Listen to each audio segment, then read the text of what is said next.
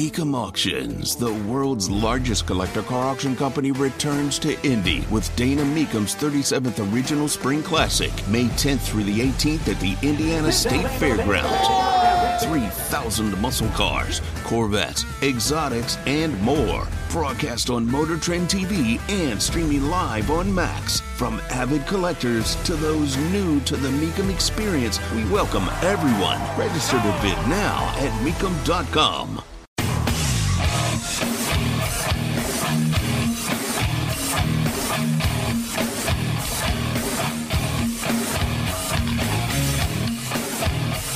What in the hell do you think you're doing? Hey, John Boy. I'm telling you straight, it's my way or the highway. So anybody wants to walk, do it now. Hey, everybody, we're all gonna get late. And again, it's picked up. It's Darius Leonard, a pick six for the Maniac. Touchdown, I-N-D-Y. Yes, sir. Oh, the Dickens! Double time! Miles Turner. Yeah! John, I have never been better to be on the air with you here in Indianapolis, a place where so many of my dreams have come true. The Ride with JMV on 93.5 and 107.5. The Fan. Here we go. Week 2, I guess, is officially upon us with the beginning of it coming up tomorrow on Thursday Night Football. But the preparation for the Houston Texans, and let's just say this, whatever you're thinking about, whether it is the under of 6.5 that Vegas put out there at the beginning of the season, in terms of Colts total wins, or the over, this is a game that all of us that just made a prediction in general, unless you said 0, desperately need. Now, I will tell you this. Houston looked like an absolute mess from what I saw in their loss to Baltimore. But you get a home opener, maybe things and probably will be a hell of a lot different. You get Anthony Richardson in week number 2 with 1 game under his belt. However, now you got to go on the road for the first time. It's not like anybody's ever been scared of playing at whatever the hell it's called stadium in Houston. But it is going to be a change of pace. And this is the game. If you looked at this schedule, you probably looked at them both. And I know that's dangerous territory because how many times have you done that the past couple of years and it kind of crapped on you? But if you look at this schedule and either you were the optimistic viewpoint of over 6.5, hey, JMV, they're going to win 11 this year. They're going to win 12. Going to surprise everybody. Everybody's going to have to shut up. I tried to tell you they had skill position players. I tried to tell you they're okay. At the same time, those of us that felt it was going to be under 6.5, you also need this game on Sunday. I'll be honest with you. I know it's early, and you always have to preface everything now by saying, I understand it's a rebuild. And hopefully at some point in really the next 2 hours, I don't have to continuously go back to that. Hopefully you realize it, because people will counter with, oh, don't you understand? It's a rebuild. Well, yeah, I do understand. I mean, I've been doing this for 19 years, so yes, I understand what this is compared to what other seasons have been.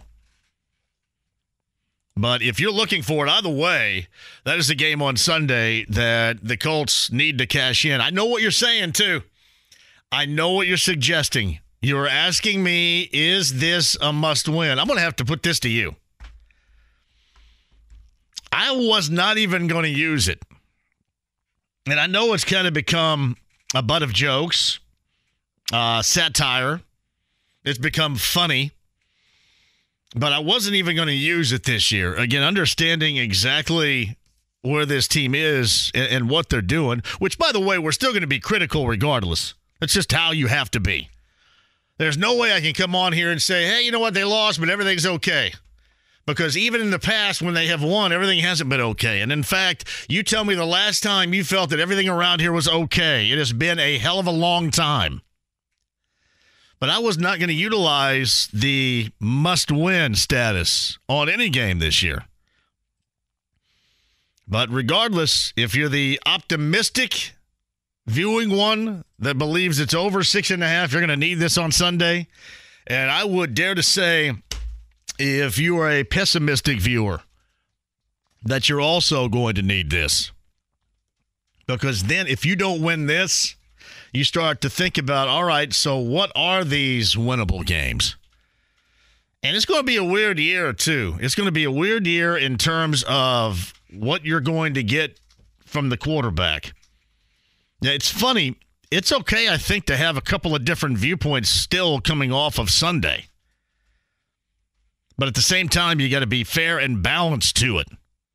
You got to understand, where they are and then what they did and, how solid the quarterbacking was or what the offense did, look like at times.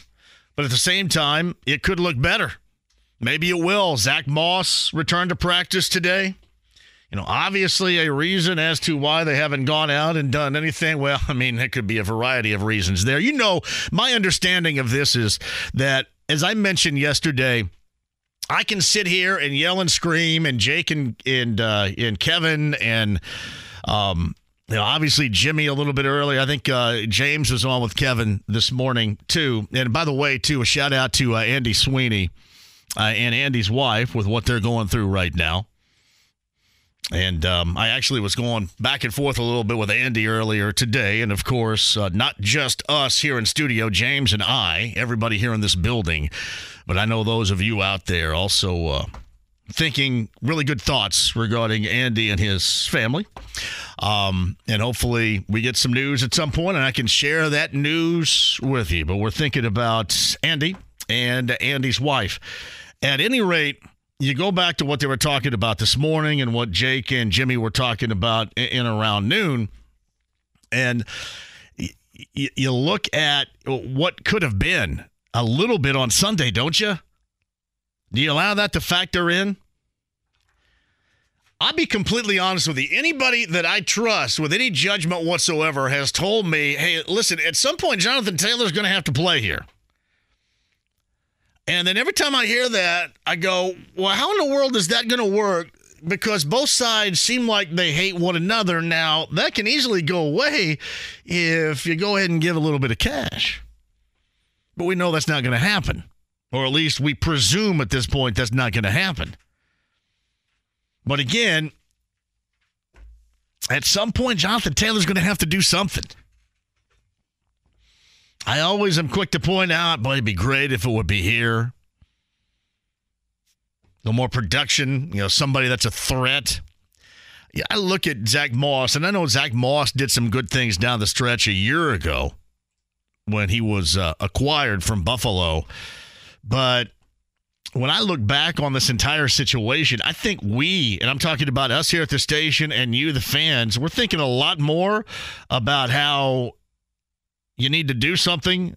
Like, we're waving the red flag a hell of a lot more than the Colts care about that.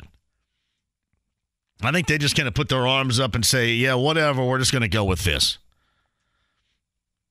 This is not a territory in which they believe they need to move away from whatever their plan is. And, we look at their personnel, we look at the roster, we look at the plan, and we wonder what the hell they're doing. Yeah, I'm assuming they have some grand scheme here. But they certainly don't think about it to the degree as we do. We're like, hey, you got to get somebody in here. You got to get somebody that's a veteran because that's just how bad you were. And they were that bad when you think about it. But, hell, they're probably thinking about you're getting Zach Moss back, and there's no way Deion Jackson's going to play that bad, so we're just going to go with what we have. Hell, I even thought about Kenyon Drake bringing this dude back because at least he'd been in and been learning the system here before he ended up getting cut. Yeah, that said, they just don't look at it the same. All right, so a little bit earlier today, Texans rookie quarterback, and these guys are always going to be compared for the remainders of their career. You get Bryce Young with Carolina, C.J. Stroud with the Texans, and Anthony Richardson here. And they're always going to be compared. And this is C.J. Stroud a little bit earlier today down in Houston when asked about the Colts rookie quarterback Anthony Richardson. Yeah, that's my guy, man. Known him since high school. Competed against each other in the Elite 11. Became real good friends there, and kind of kept the relationship when he was at Florida, when I was at Ohio State. Really, really happy for him, man. He's always been a hell of a player to me. Just really excited to see what he does in his career, and I'm always going to be supportive of him and be a brother and a friend to him. But yeah, man, I'm excited to go play against him and beat him. CJ, That's C.J. Stroud a little bit earlier regarding his relationship, long-standing relationship with Anthony Richardson. Richardson and the Colts also met with the media here on this Wednesday a little bit earlier today. I saw where both Braden Smith and Quentin Nelson set out of practice today. When asked the question, I think it's James Boyd asking about if the NFL, NFLPA may get involved as far as Jonathan Taylor being on PUP, and it's whether or not he's actually injured or could play tomorrow, and is utilizing this as a tool, as we all knew it was, and as we found out certainly that it is. And he didn't have little comment. He just basically said, we handle that internally, and that's it. And that was that. And whether or not Jonathan Taylor is going to make the trip to Houston, he was not in the building on Sunday for that home opener, so I don't know why you make the trip to Houston. There was no answer for that. That was yet to be discussed, according to Shane Steichen a little bit earlier today. But I would not be surprised whatsoever. This is we're going to see some fireworks coming up here, though. I mean, that's one thing that's coming. This has kind of been just a back and forth, he said, she said type of soap opera so far, but we're going to get some fireworks here relatively soon. Hey, JMV, there's a reason why this organization hasn't won blank without Manning and Polian. Yeah, you can certainly say that. No doubt. Because it's been all over the place. And then hopefully a guy like Anthony Richardson and also Shane Steichen as a head coach. Hopefully these guys are keepers and can reclaim what it once was, because this thing has been swerving out of control for a long time.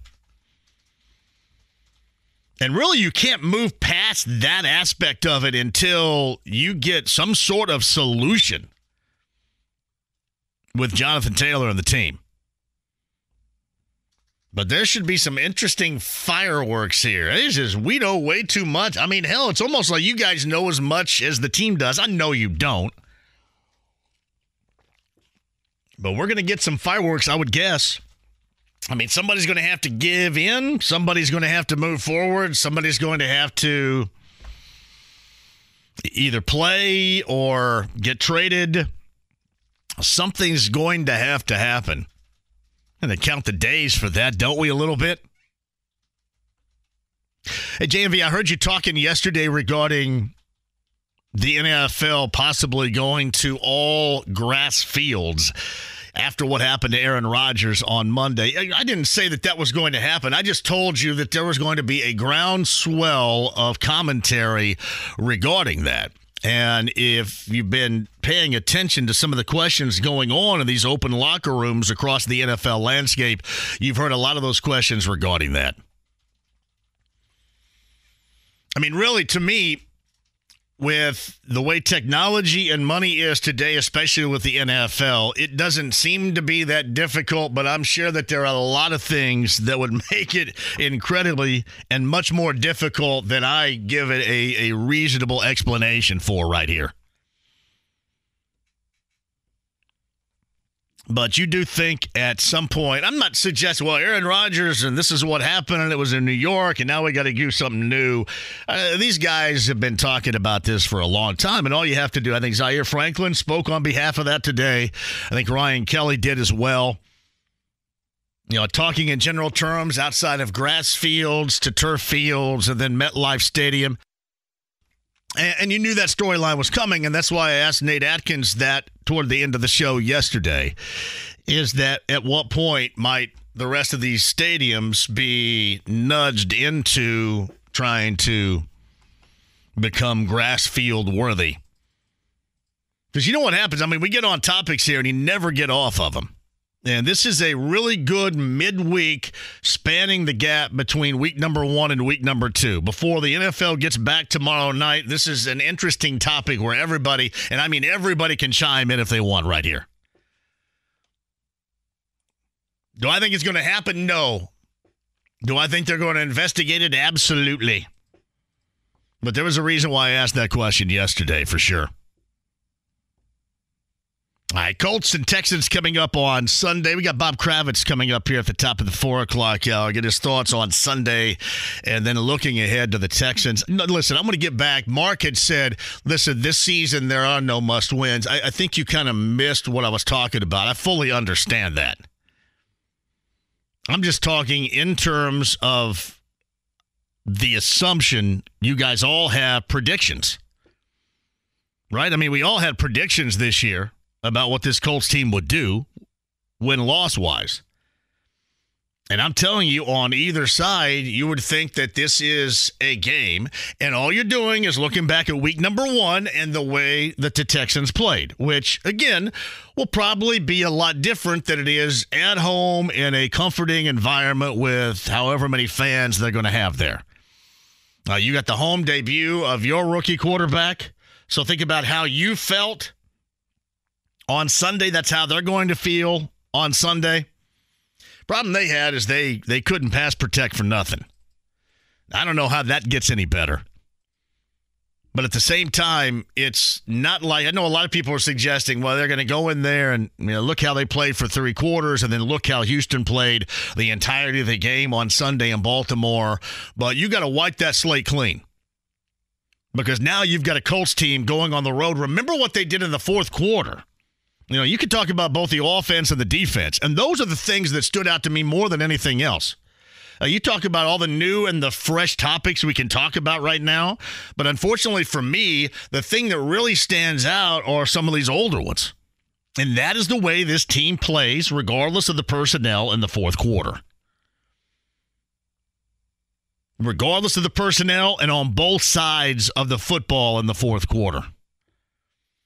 You can make excuses for both if you want, but you can also be very critical of both. Now, let's face it. I mean, you had an interception that helped lead to that loss in the 4th, albeit with a rookie quarterback. All right, but it was a pretty big moment in that game that led to a loss. And execution in the 4th quarter has been an issue, both offensively and defensively, and especially defensively a year ago. And as I brought up yesterday, this was a topic that was rarely discussed last year because we were all over everything else. I mean, there were so many rings in that circus a year ago. We could spend a day on, well, this is the owner jumping in and hiring somebody from TV. Hey, this is somebody from TV that's never coached except on the high school level. Holy crap. Hey, the owner wants Sam Ehlinger in there under center. Clearly, the general manager does not believe in the owner jumping down and hiring this head coach. I mean, you had so much going on, even beyond the play on the field. And then what? Because the offense was so awful. Whether you're talking about the quarterback, the production, the offensive line, you rarely, if ever, talked negatively about the defense. You always said they deserve better. The problem that you had is that defense was very accountable for what took place in the negative in many 4th quarters a year ago. And you can just look back at the games, look down the line. In terms of Philadelphia here, I know we're talking about a good team. I know we're talking about a Super Bowl rep out of the NFC, Jalen Hurts and all. But failed in the 4th there, failed in the 4th in Minnesota, failed in the 4th in Dallas, here at home against Washington. I can't even remember hardly what they did against Houston here in the final weekend of the season, but you catch my drift on this. The failing in the 4th quarter, while you can look at it and blame it on the offense on Sunday, about the fact that they were 3 and out, this has been an issue. And it's an ongoing issue.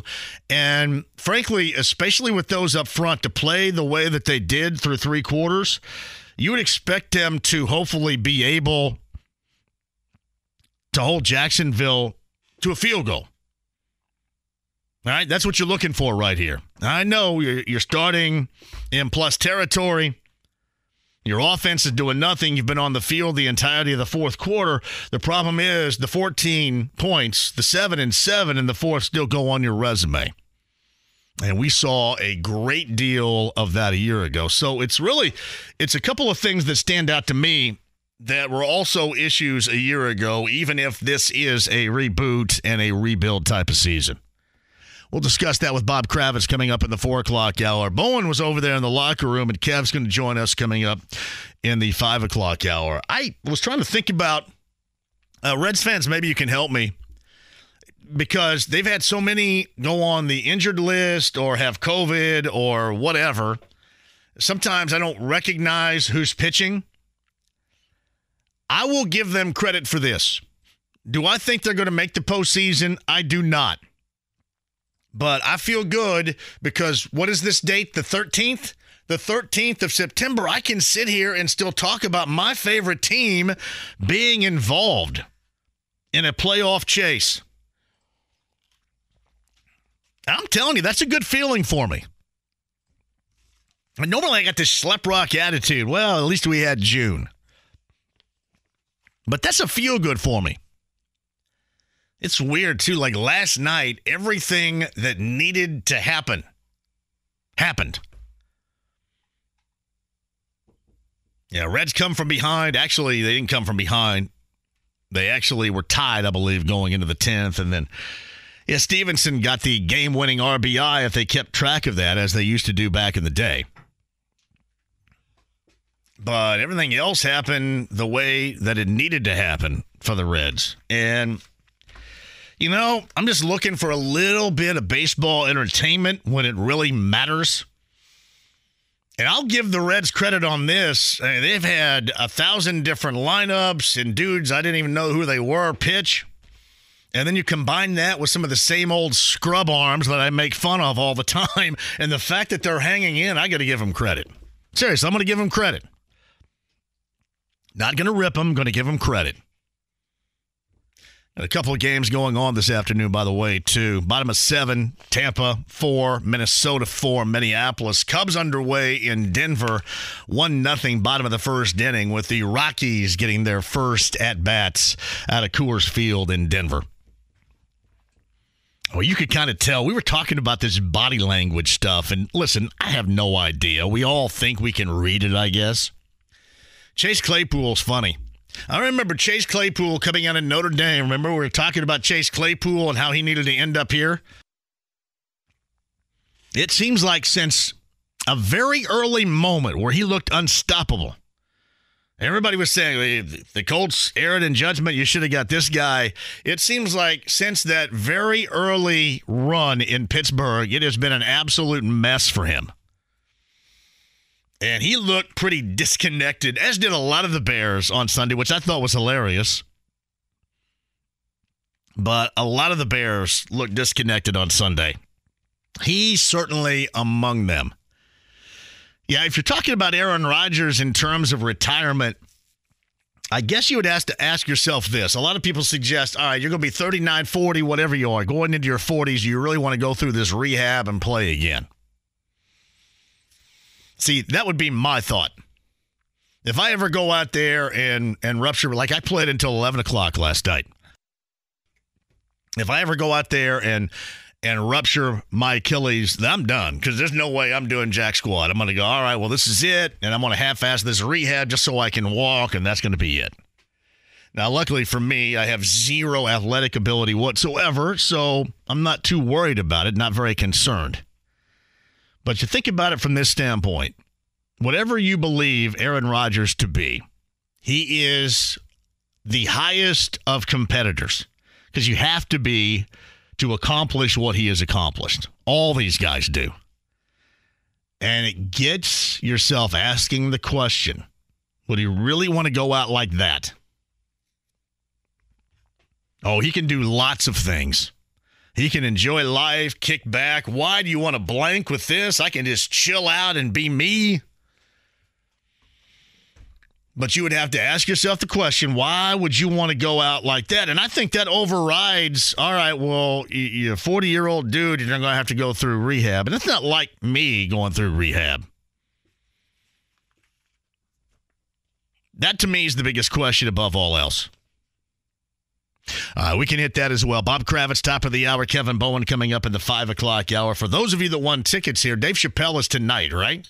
Cambridge Fieldhouse. You got to tell me how you enjoy the comedic performance of Dave Chappelle at Cambridge Fieldhouse coming up later on tonight. That should be an absolute blast. A little midweek fun for you here downtown at Cambridge Fieldhouse. All right, 239-1070. Email address is jmv1075thefan.com. Inside the lounge via YouTube Live, which, by the way, have you noticed the in-studio YouTube Live feed has now been sponsored by Win Schuler's Spreadable Cheeses. If there is something that everybody inside the lounge via YouTube Live, and me too, we all need is spreadable cheese. Win Schuler's has the best. That's inside the lounge via YouTube Live. The stream, the app, HD radio, your calls, and a lot of me and a lot of you and some guests and a lot of Wednesday fun still to come. 93.5, 107.5 The Fan. Whether it's audiobooks or all-time greatest hits, long live listening to your favorites. Learn more about Kisqali Ribociclib 200 milligrams at KISQALI.com and talk to your doctor to see if Kisqali is right for you. The Ride with JMV. Give me my theme music! 93.5 and 107.5 The Fan. Yeah, in terms of talking about that with Nate yesterday, and obviously I brought up the lack of a drainage system at Lucas Oil Stadium, that would seem like that would be a rather large undertaking right there. I'm just suggesting that you knew that was going to be the topic once Aaron Rodgers was done for the season after less than a handful of plays on Monday Night Football. You knew it was coming, and now you get the players on a Wednesday, microphones in front of their faces, and nearly everybody, I think, that covers an NFL team asking that question in a variety of locker rooms throughout the NFL. So you did know that was coming. Hey, JMV, I realize I'm ignorant to the business of the NFL, but I paid to go to the game Sunday. If you still pack the house, why would Jim Irsay care about the product on the field? We still show up. If attendance declines, then I see him making a move. Just my thoughts. Well, keep in mind, Damon, that was the first game of the season with a mysterious quarterback that everybody was excited about. The new and freshness sets in. Now, the possibility, if this thing drags the bottom the entire year, see, you got some reasons to feel good. Now, I know in terms of winning and losing, they still lost. But I always equate that to last year with the Pacers. You got moments in which they did some things. So that's why I'm suggesting on Sunday, even if you had the over and you were very optimistic, or if you were like me and had the under 6.5 because you didn't believe they're going to win very many games at all this season, this is a game that I think everybody around here needs. This is and should be an ultra winnable game.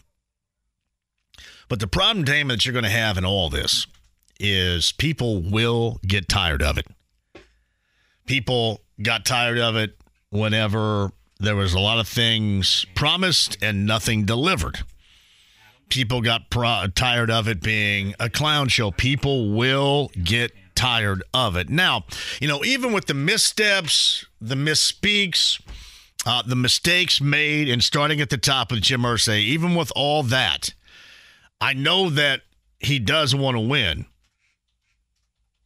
So it's not like that he sits in the ivory tower and says, well, who cares what happens? At least they're still coming down there to watch.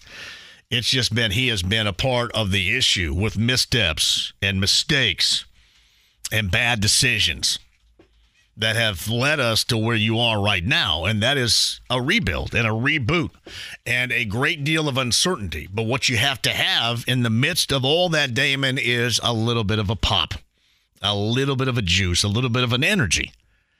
And let's face it, through 3 quarters, they delivered on that on Sunday. They just crapped out in the fourth. Now, you're going to have to win some games, maybe win a game or two that you're not supposed to. People don't think you can. That, in terms of this team, is delivering. And I know nobody wants to hear it because you just want to hear it about wins compared to losses, and I get it. But that is the part that they're going to have to deliver on. Because I make no promises for how the fan base is going to feel about this team in November and December. But that was an easy one on Sunday. You got the expected front runner in the division. You got a team that had a decent little mini run in the postseason this past year. They are in town. You had 3 quarters of something that was feel good for everybody in that stadium. And then, unfortunately, a fourth quarter that was very reminiscent of teams, regardless of the personnel of the recent past. But you got to continue to show that pop, give people a reason around here to be excited about something. Because I think we all truly understand there's not going to be a lot of winning here. You know, even if you feel good about the first 3 quarters, 3.5 quarters, if you will, if you want to go that far. Even if you feel good about that, frankly, that's the reasonable expectation. But you saw it in week number 1. That's not an issue. That may be an issue come November or December, Damon. We shall see. All right, Inside the Lounge via YouTube Live, where they love Win Schuler spreadable cheese, and so do I. 239-1070 is the number if you guys want to dial it up. Bob Kravitz, top of the hour. Kevin Bowen in the 5 o'clock hour. And let's have Adam lead here this afternoon on a Wednesday. Hello, Adam. How are you? I'm wonderful, man. I'm getting out of work a little early today. Going to go see the GOAT downtown. Nice. Check out my man Dave Chappelle. It's going to be a great evening, but I wanted to talk a little Colts. Go ahead. So I wanted a few things. Is it you or me? But it doesn't feel like the chips are all in, Mr. Irsay. No, they're not. They're not. They're not. Well, because the chips are not in. You know, when you have you had a skill set that looks like that, you kind of wonder if there are any chips in. The only chip you have is at a rookie quarterback. That's the chip, and one major chip is still in your pocket, right? Right now. Right, absolutely. So like my dad always used to tell me that quarterbacks score points, but running backs win you games. And I've never felt that to be more true than watching the Colts right now and what they've done in the offseason. What do you think about that? Yeah, he certainly could have helped. I don't know if that philosophy is as it once was, but Adam, I get what you're saying. And with this team, and here's what I've said all along, with this team, it's all hands on deck in terms of an ambient player. That's what Rick Venturi calls a very important player, a player that will keep a defensive coordinator up nights trying to figure out how you can stop or deal with. And they don't have that. And they got one that's on the PUP right now that's all pissed off, and they're both pissed off at one another here, so that's not helping anybody whatsoever. So yeah, there's no chips in right now. They're putting something together. They feel they're building, and that's the way this season looks at the beginning, and that's the way the season is going to look at the end. Yeah, man. Well, to Damon's point, to his message. I mean, I think the fan base is already pretty frustrated. We're going to be at a whole new level come December. That's just my in my humble opinion. Yeah. I agree with you on the running, and I would further that. And Adam, thank you for the call. I just agree in terms of getting somebody that's good. Getting somebody that's good. Apollo 13, Gene Kranz, flight director. What on the ship is good? You know, what on this ship is good right now? You know, who can help?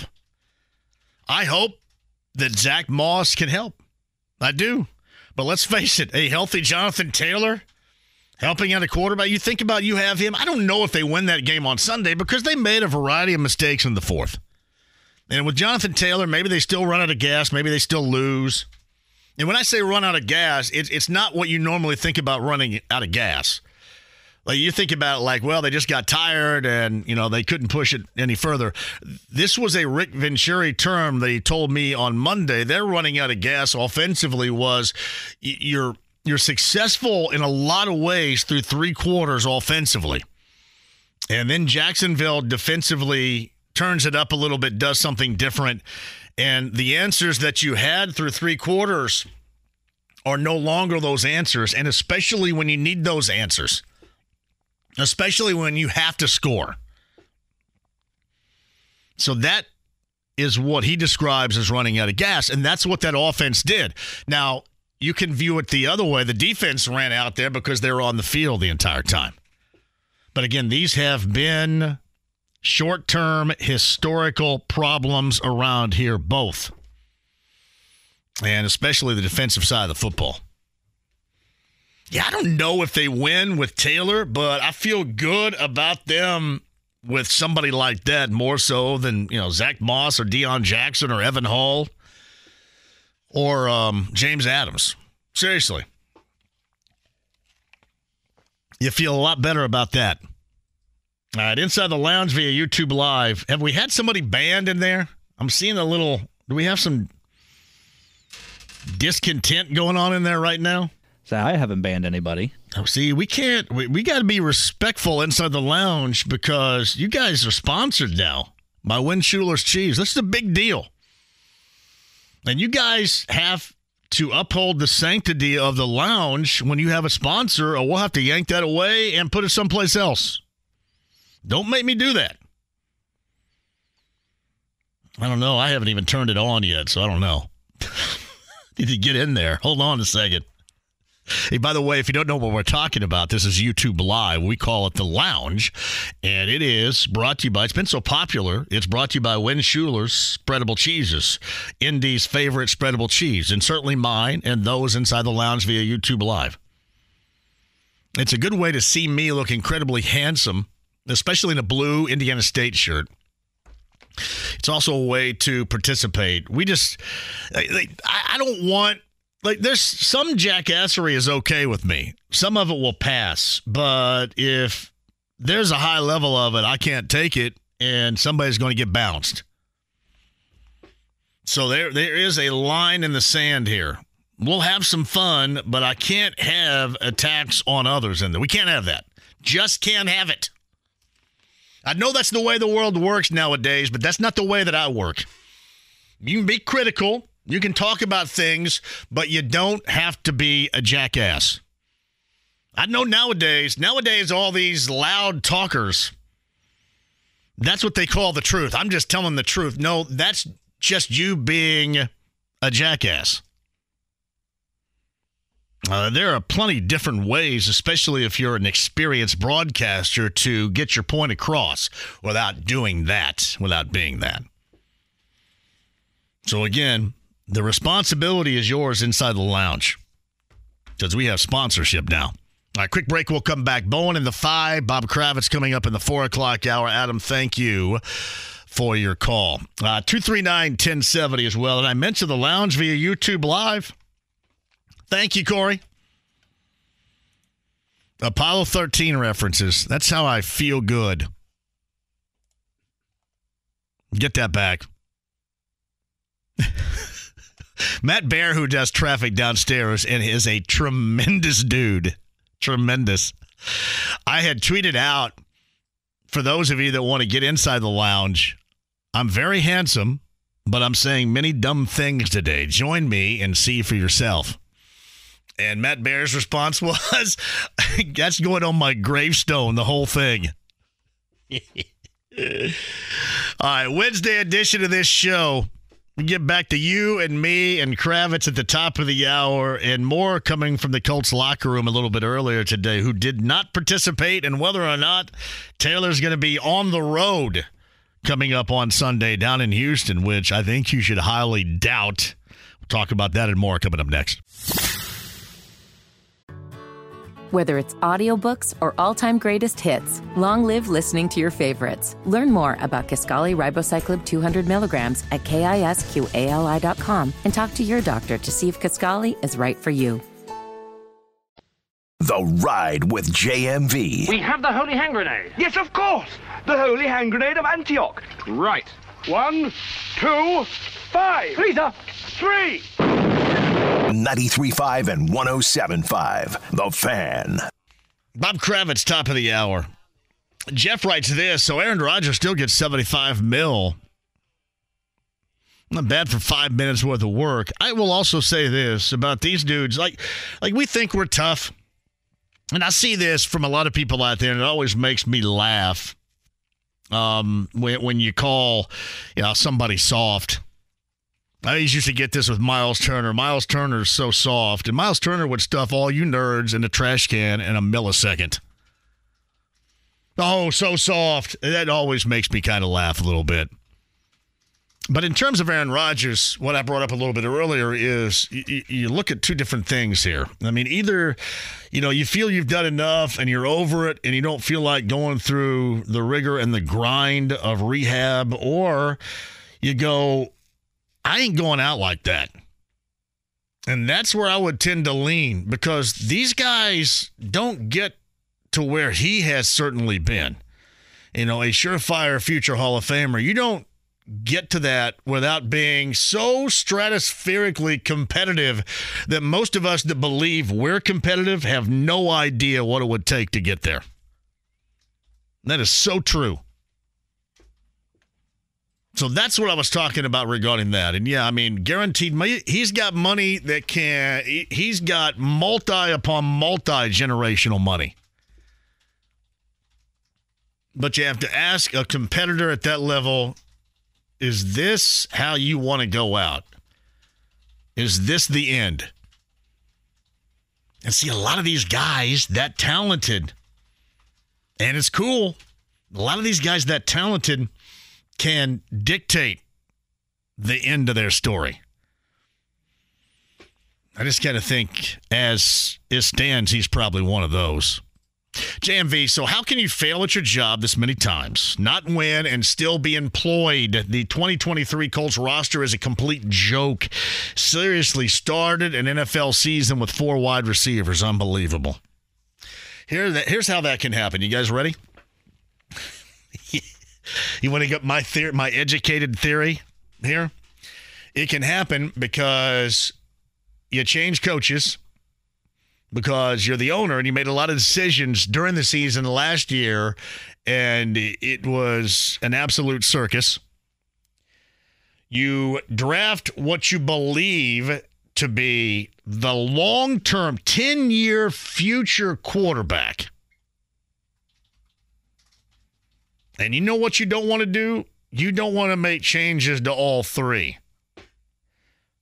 And I'm not suggesting at all that he does not trust Chris. He clearly has a great deal of trust in Chris. But let's face it, who in the world survives the last 6 years to go into a 7th year, who is going to go into an 8th year and likely a 9th year to get this right? Nobody. And I mean nobody. Like Dave Mason right there. Nobody does that in the NFL. If it wasn't all 3, it makes you think. Nobody lasts like that. He got 3. He's got 3 years to figure this out. No matter what you say. And this is not me excusing him for it. I think you know how I feel about it. But you got this year, you got next year to see where you're going, and you're on the right path, and then the 3rd year. So here's when things really start to take shape. That is going to be Chris Ballard in a nutshell right there. Bob Kravitz, top of the hour. Bowen, 5 o'clock hour. Inside the Lounge via YouTube Live at 93.5 and 107.5 The Fan. Whether it's audiobooks or all-time greatest hits, long live listening to your favorites. Learn more about Kisqali Ribociclib 200 milligrams at KISQALI.com and talk to your doctor to see if Kisqali is right for you. The Ride with JMV. I don't know what the hell's in there. It's weird and pissed off, whatever it is. 93.5 and 107.5 The Fan. Kevin Bowen's going to be here in the 5 o'clock hour. On the road tomorrow, Larceny Bourbon Locks, Luna Azul Tequila Shots, Fisher's Park Place Pub. Betting analyst Brent Halverson, Week 2 selections beginning with the Thursday nighter. Colts and Texans coming up on Sunday, 1 o'clock is when that game is underway. We'll help you get there. 10 a.m., that is the Colts pregame huddle. Me and Bill Brooks and the Gorman, who I believe is going to be at whatever the hell it's called stadium down in Houston. Is it NRG still? I think so. Is it the Astrodome? No. Not that any longer. Is it the Summit? Not any longer. But 10 a.m., that is the Colts pregame huddle. Coming up on Sunday morning, too. And by the way, too, Friday, Bud Light Blue Friday, I've got, I think, tickets to the Rams game. Coming up on Friday, Taylor's Pub in Nora, everybody. That is one of the more fantastic stops. Taylor's Pub, Nora, Friday, which I believe is very close to North Central High School, which I believe Cathedral and North Central take on one another. So, Cathedral folks, stop by, have a couple with us, go over and watch, and then North Central folks, I'll sneak over there during the third quarter of the game and shut the lights off. You guys can finish that bad boy up on Saturday morning. But on Friday, Taylor's Pub, Nora, Bud Light Blue Friday. Andy Moore Automotive Group Hotline. Substack, Musings of an Old Sports Writer. You can find him, substack.com/@Bob Kravitz. Bob Kravitz joins us. You got something free up there now? You got, what do you got, your report card, your Dopey report card? Is that free to everybody? Yeah, that's free to everybody. Made its triumphant return to the public. So, try to contain your enthusiasm. By the way, will you buy me a shot in the beer tomorrow? Oh, we don't need to. We'll just give it to you. Yeah. Okay. You going to come by tomorrow? Yeah, I'll hell come by yeah. for a little bit. Well, you know how that works there. Free samples. I'm well aware. I'm well aware of the free samples. I can't say, hey, come by and get free alcohol. I can't say that because people get mad. But I can understand that. Yes, the Dopey report card is back, and writing about Anthony Richardson and why we don't want him to turn into Andrew Luck, by getting injured when he runs the football. So that'll probably be tomorrow. Yeah. And this is a little bit different because Luck was certainly reckless, and that became his signature, Bob. And I remember talking about this back then, about the first 3 or so years. And his signature was called extending the play. Oh, he extends the play, and he's great at extending the play. And then all of a sudden, it didn't become great any longer because one injury became another and another and another. And that's what you want to stay away with Richardson. But I would have to ask, because that's part of his forte, part of his game, his athleticism. Yeah. I mean, how do you handle this as carefully as I think fans would like to see Shane Steichen do? It's a really fine line because, like you say, this is what makes him special. It's what, potentially can make him special and certainly different. And if you take that away from him, what do you really have? So I just think that Trevor Lawrence is very smart. The other day after the game, he told Anthony, he said, "Hey man, take care of yourself, protect yourself." And I think that's a really smart thing to say. Now, how you do it, I don't know. We talked to Anthony today, and he said he was in the training room on Monday, and he said, I had feelings in my body I've never had before after a football game. And, the other players are like, get used to it, Rook. And he's going to have – look, he's their running game right now. I mean, they got nothing else, you talk about protecting this guy. I mean, the best way to protect him is to get Jonathan Taylor back under contract and get him back out in the field now that, of course, he's healthy, But, it's a very fine line, and you look at Aaron Rodgers. Steichen brought this up today. He said most quarterback injuries happen in the pocket, as it did with Aaron Rodgers. But, I remember Andrew Luck, taking on tacklers out in the open field, and we saw the result of that. So I'm not sure how you decide. Certain quarterbacks are better at knowing when the play is over, and others not so much. They're going to fight for that extra yard, but he can't be a linebacker out there. He's got to know when to fold him, I guess. A little Kenny Rogers, RIP reference right there from Bob Kravitz via the Andy Moore Automotive Group hotline. Let's double back to Sunday for a moment. Here's what I thought. You can play off of it. 3 quarters. Certainly, it was enjoyable. They were right there. Could have won it. It was obvious that they don't have anywhere near enough. I don't even know if they have, plural, skill position threat type of players, as we have witnessed. That's an issue. But a couple of things hold true, no matter the personnel. It is fourth quarter issues. And I know that there are a lot of reasons why the defense failed in the fourth, but again, it gave up 14, it failed. A lot of reasons why the offense failed in the fourth, but again, it failed in the fourth. That's probably what sticks out to me more than anything else, because that has made the transition from regime to regime, it seems, in the past handful of years. Well, yeah, they had a lot of 3-and-outs, a lot of 4-and-outs. I think the defense got a little gas at the end. Of course, you had something of a short field after Agnew picks up that punt and runs it back, I think 46, 49 yards, something like that. But the defense, I don't worry too much about the defense. I think they're going to be okay. The problem you have is, we were asking Steichen today about how conservative the game plan was. And, look, if you can't run the ball, you could play that 2-deep shell. You don't have to worry about bringing a safety down into the box to stop the run. You're not going to have any deep shots. And I think that's one of the reasons why Alec Pierce was, invisible, is he's a downfield receiver, more so than Pittman. And, they had a safety over the top at all times. So they have got to run the football just a little bit. I know everybody diminishes the importance of the running game, and running backs are not as important as they used to be, and all that's true. But if you want to pass the ball effectively, you've got to make that safety. You've got to make that safety come down the box and give yourself a chance over the top. And here's the problem.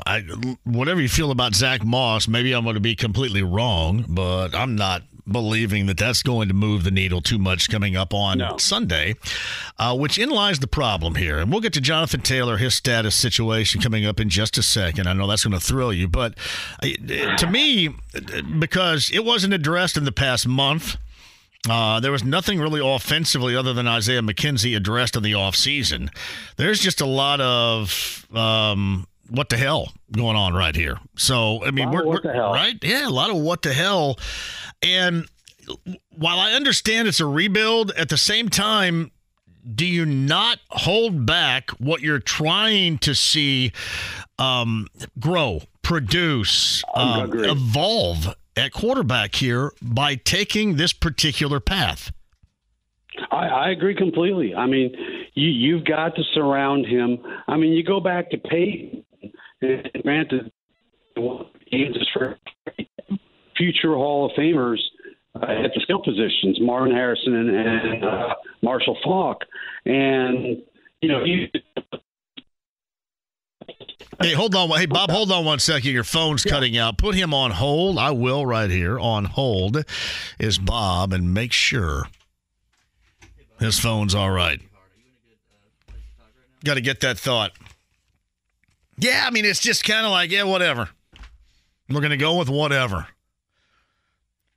And you guys don't want to see whatever. I've said this all along. It's okay.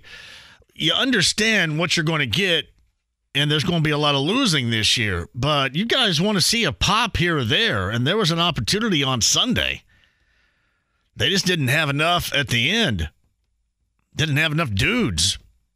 And it's not like they're going to run out there and get any more. Bob Kravitz rejoins us via the Andy Moore Automotive Group hotline. Yeah, go ahead and move forward with what you were talking about as far as not having the adequate personnel to help out the quarterback and help the quarterback evolve himself. Yeah. Look, I like Michael Pittman a lot. He's a 1 here. He's, probably a 2 at a lot of other places. But, he's as solid as they get. He ran down the sideline. That was the fastest I've ever seen move. I mean, he was scooting. But I'm still not sold on Alec Pierce.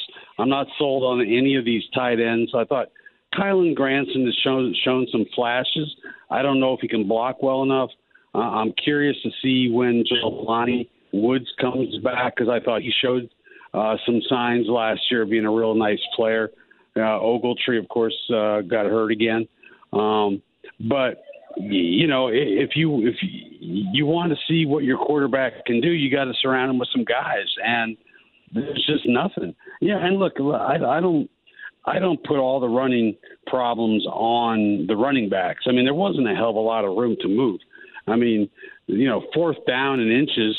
When I mentioned to Steichen, I said, when you had Jalen Hurts, you guys are 35 for 36 on fourth and one or less, and on those quarterback sneaks, and they were just inches short on fourth down, and they got completely stuffed.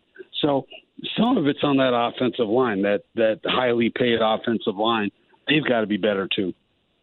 So Bob Kravitz joins us via the Andy Moore Automotive Group hotline. You got the Colts and the Texans coming up at Sunday at 1 o'clock. 10 a.m., your pregame huddle begins with me coming up on Sunday morning, and that kind of gets us to where we are with Jonathan Taylor. And I've asked this question, and everybody else is pretty unanimous here that there's going to be no movement here on either side. At some point, I would expect some fireworks in the next 3 weeks or so here at some point. I want you to go ahead and talk about that. But there's a line drawn in the sand that nobody's going to jump over, even though it is incredibly evident to the stinking world that if you were to meet in the middle here, it would be better off for absolutely everybody. I mean, this whole stink is ridiculous to me.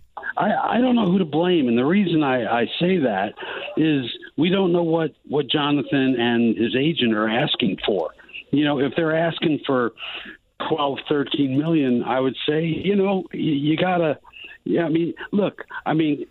Chris Jones signed. All these guys who were holding out, they've all signed, except for Jonathan Taylor, it seems like. I don't know. I do think they may end up suspending him once once he's eligible to come off the PUP. I think, like you said, there's going to be fireworks. It's going to get messier before it gets fixed. And you just hope that by the time you reach the trade deadline, if they decided they're going to stand tough on this, that a team will look at themselves and say, hey, we're just a running back away, and they might be willing to give the Colts more of what they're looking for in a trade. Besides, I guess, 3/4 of football on Sunday, what else stood out to you? What else did you take away as a positive? And certainly, if you want to talk about some of the negative, which Anthony Richardson had in the fourth quarter, make no mistake about that. You turn it over under those circumstances, and that's a negative regardless of how much experience you have. But the good and the bad that you saw besides the quarterback play on Sunday. Well, the great was the stars on defense played like stars. I thought Shaq Leonard looked terrific. I did too. I agree. Is he all the way back? No, but boy, he from sideline to sideline, a couple of snaps. I just watched him, and I thought he looked tremendous. DeForest Buckner was just blowing things up. Grover Stewart was really good, and Zaire Franklin he's just become a Pro Bowler. I mean, he's becoming 19 tackles or 18 tackles, something like that. He was extraordinary. So I thought defensively they were pretty solid. I thought even the secondary played passably good football. I thought the play that changed the whole game was the punt. Yeah. They go up 21-17. They punt the ball down to about the 5-yard line. Agnew picks it up, reverses field, and I give their special teams guy, Brian Mason, a lot of credit for telling the media that a rookie made a rookie mistake and took the wrong lane and all that kind of thing, because you rarely hear that from coaches. They rarely tell you what actually went on. But, I thought that was the big play. Special teams, Jacksonville. I mean, look, Jacksonville has a chance to go a long way. You look at their schedule, man. Their schedule is really favorable. All their tough games are at home. They still play in this division with no really good teams except for themselves. So I thought there were a lot of good things. I really did. And this team's not going to win much. I mean, they're just not. And the fact that they're not making any effort to keep Jonathan Taylor tells me that they don't care much about winning this year. And I guess I can't argue all that vehemently. That's a bad idea. I mean, the thing is, you want Anthony to grow, and you've got to surround him with studs. And Jonathan Taylor is, without question, a stud. You got to surround him with some anybody's. Not just kind of. I hate saying it's nobody's. And that's kind of what he has right now. I mean, anybody to help him grow. I know this is not about wins and losses, and we know, how much time Steichen's going to have, how much time Chris Ballard on this reset is going to have right now too. So that's going to be no big surprise. But really, what you do is you hurt the growth of your quarterback by putting him in situations where he has absolutely nobody at all to lean on. Right, and you're constantly in third and long. I mean, I don't have the stats in front of me, but, it seemed like because of the running game, they were in third and long all day long. And that's certainly not optimal for a rookie quarterback, especially one with as little experience. I thought the game plan, I thought they tried to keep it real simple. And I thought Anthony was really smart in the way he checked the ball down. Thought he made a couple of nice plays to Josh Downs, who I think has a chance to be a really nice player. But, they don't have anybody on that team who scares the defense. They just don't.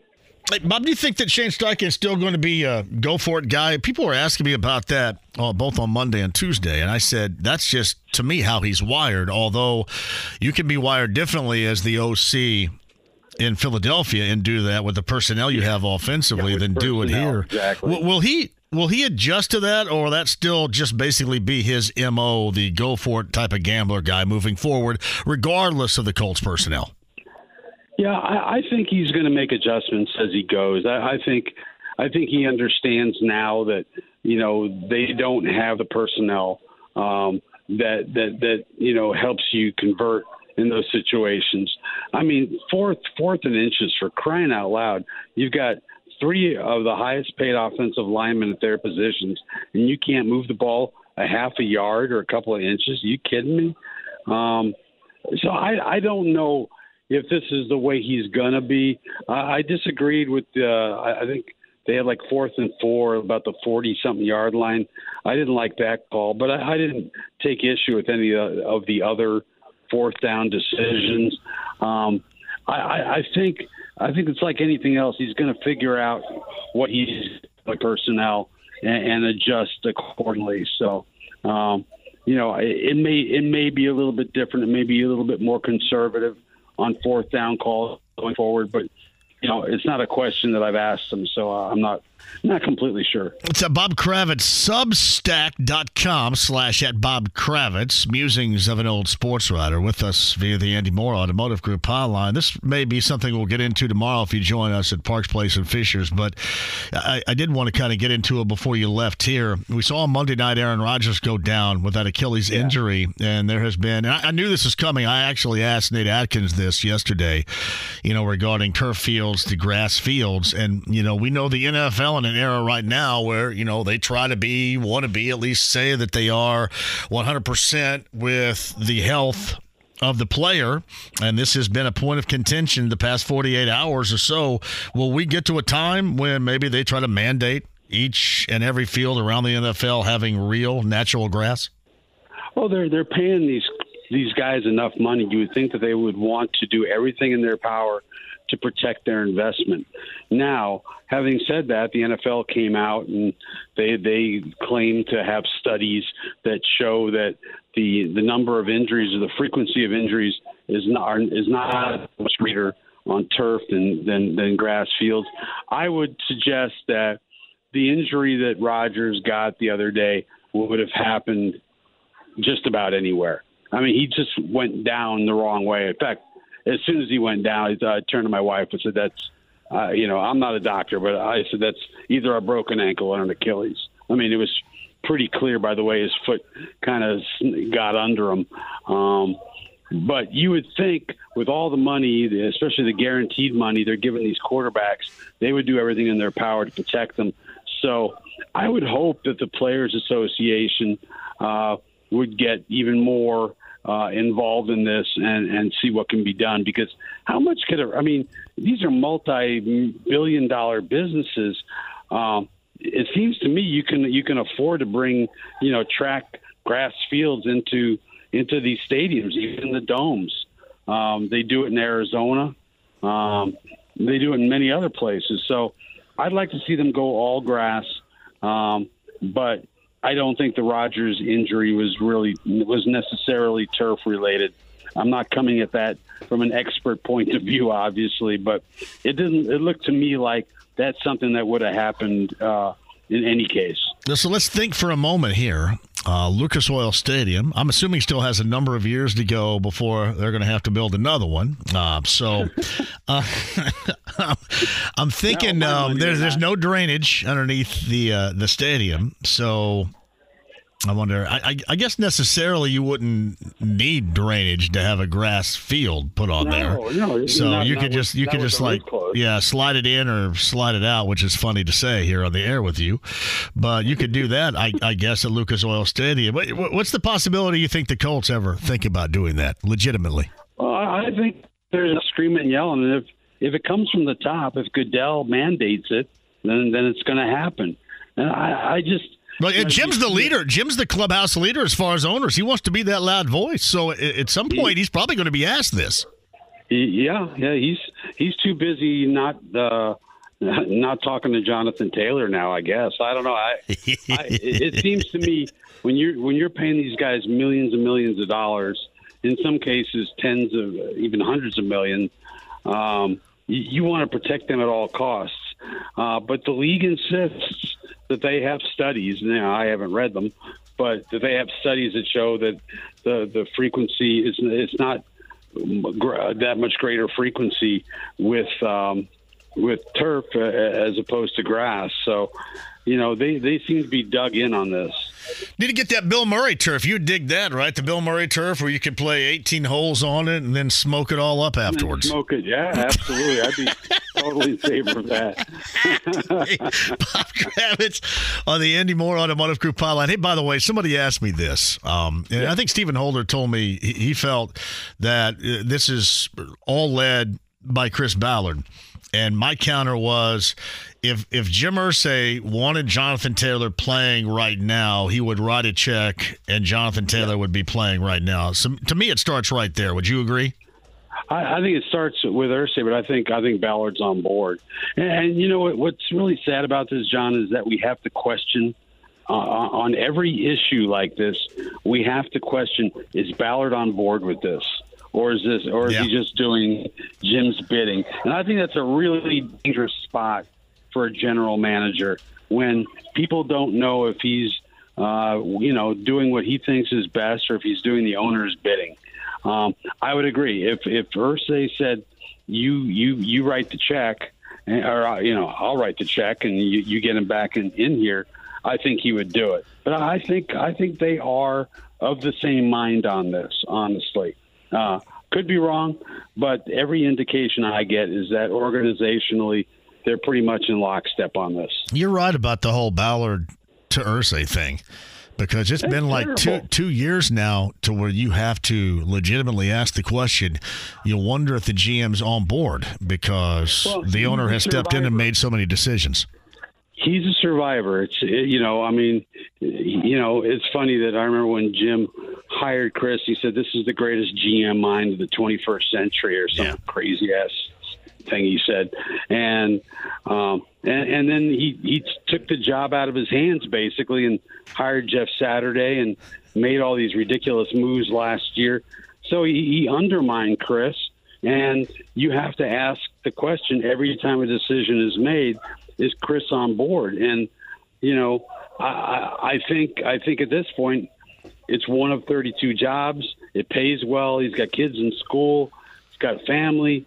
I mean, he's going to go along to get along. But honestly, last year I kept waiting for him to show up at a press conference and say, "I'm done." But yeah, he's a survivor, and I think I think the paycheck is very nice. Yeah, I said this earlier. I can't think about anybody, unless we're talking about, ownership decisions within the Bengals for a couple of decades. I can't think of anybody that's had the direct decision-making, roster-building power like Chris that would get a 7th year after the 6th and more than likely an 8th and a 9th coming as well. That's an amazing fact that just simply does not happen in this era of the NFL.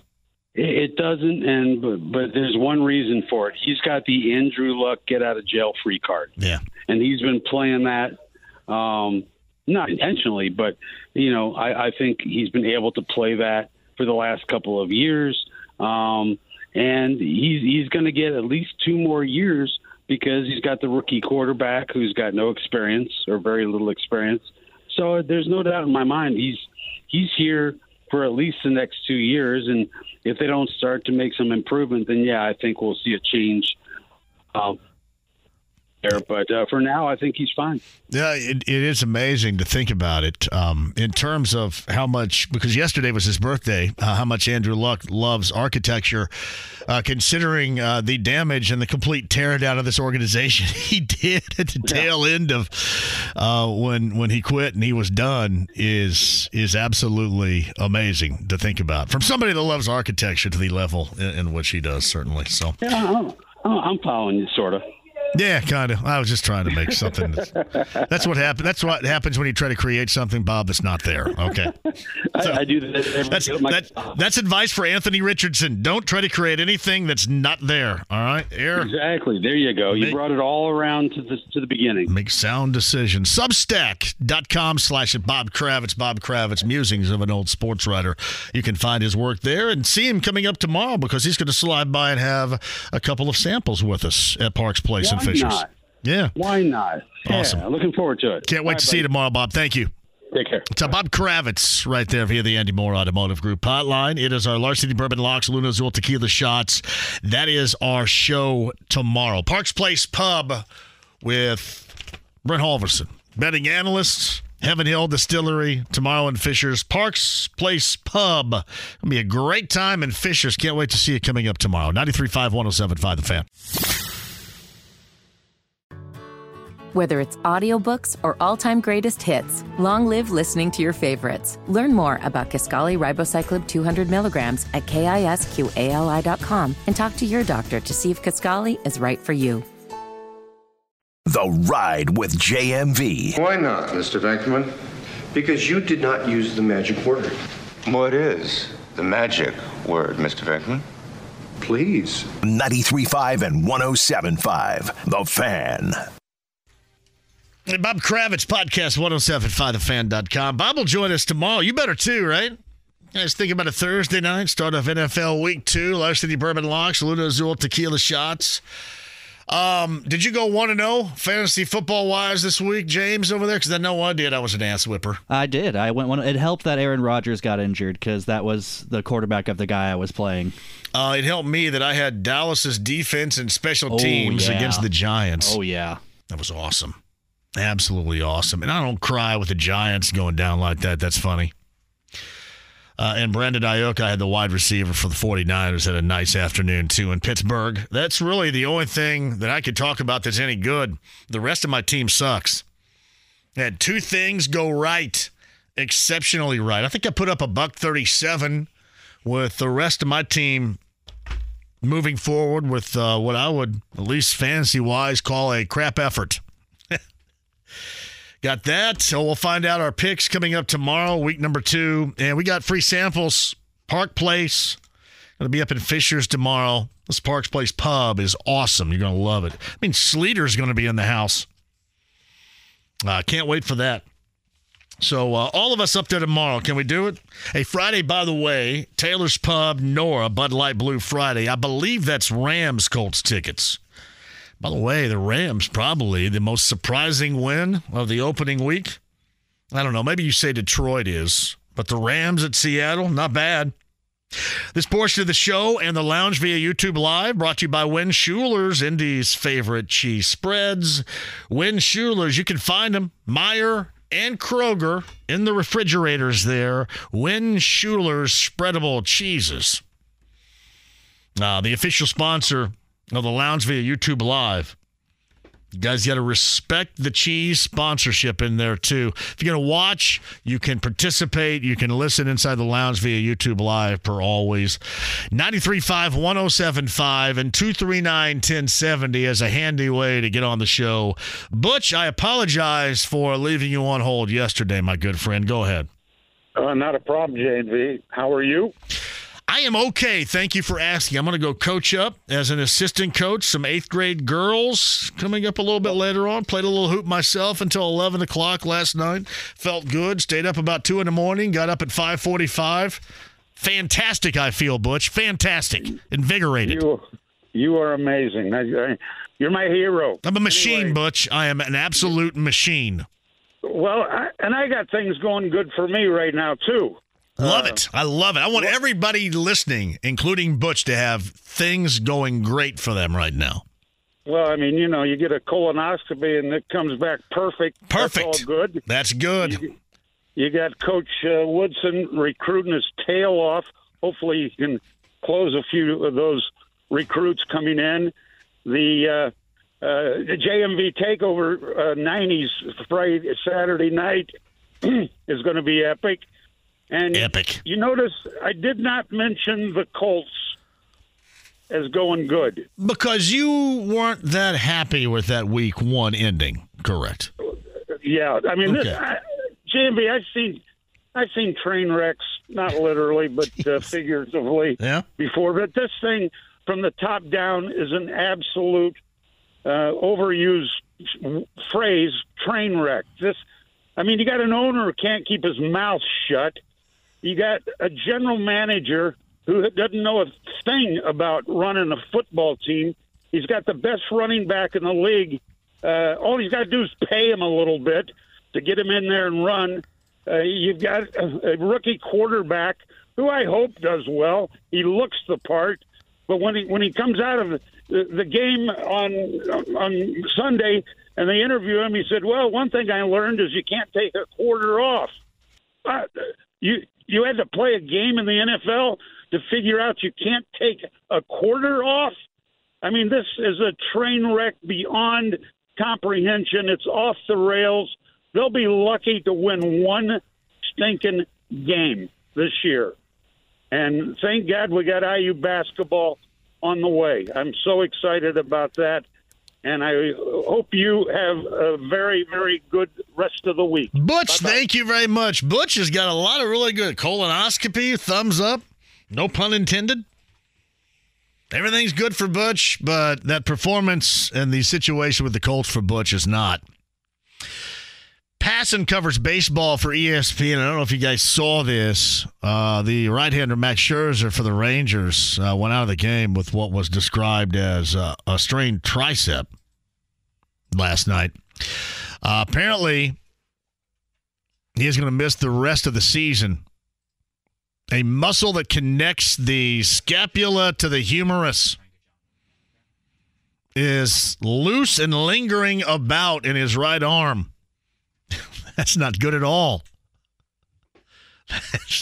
Doesn't sound good whatsoever. I'm just actually making that part up. The lingering about is me. Rangers general manager Chris Young telling reporters unlikely that he pitches in the postseason. Rangers having a good year, too.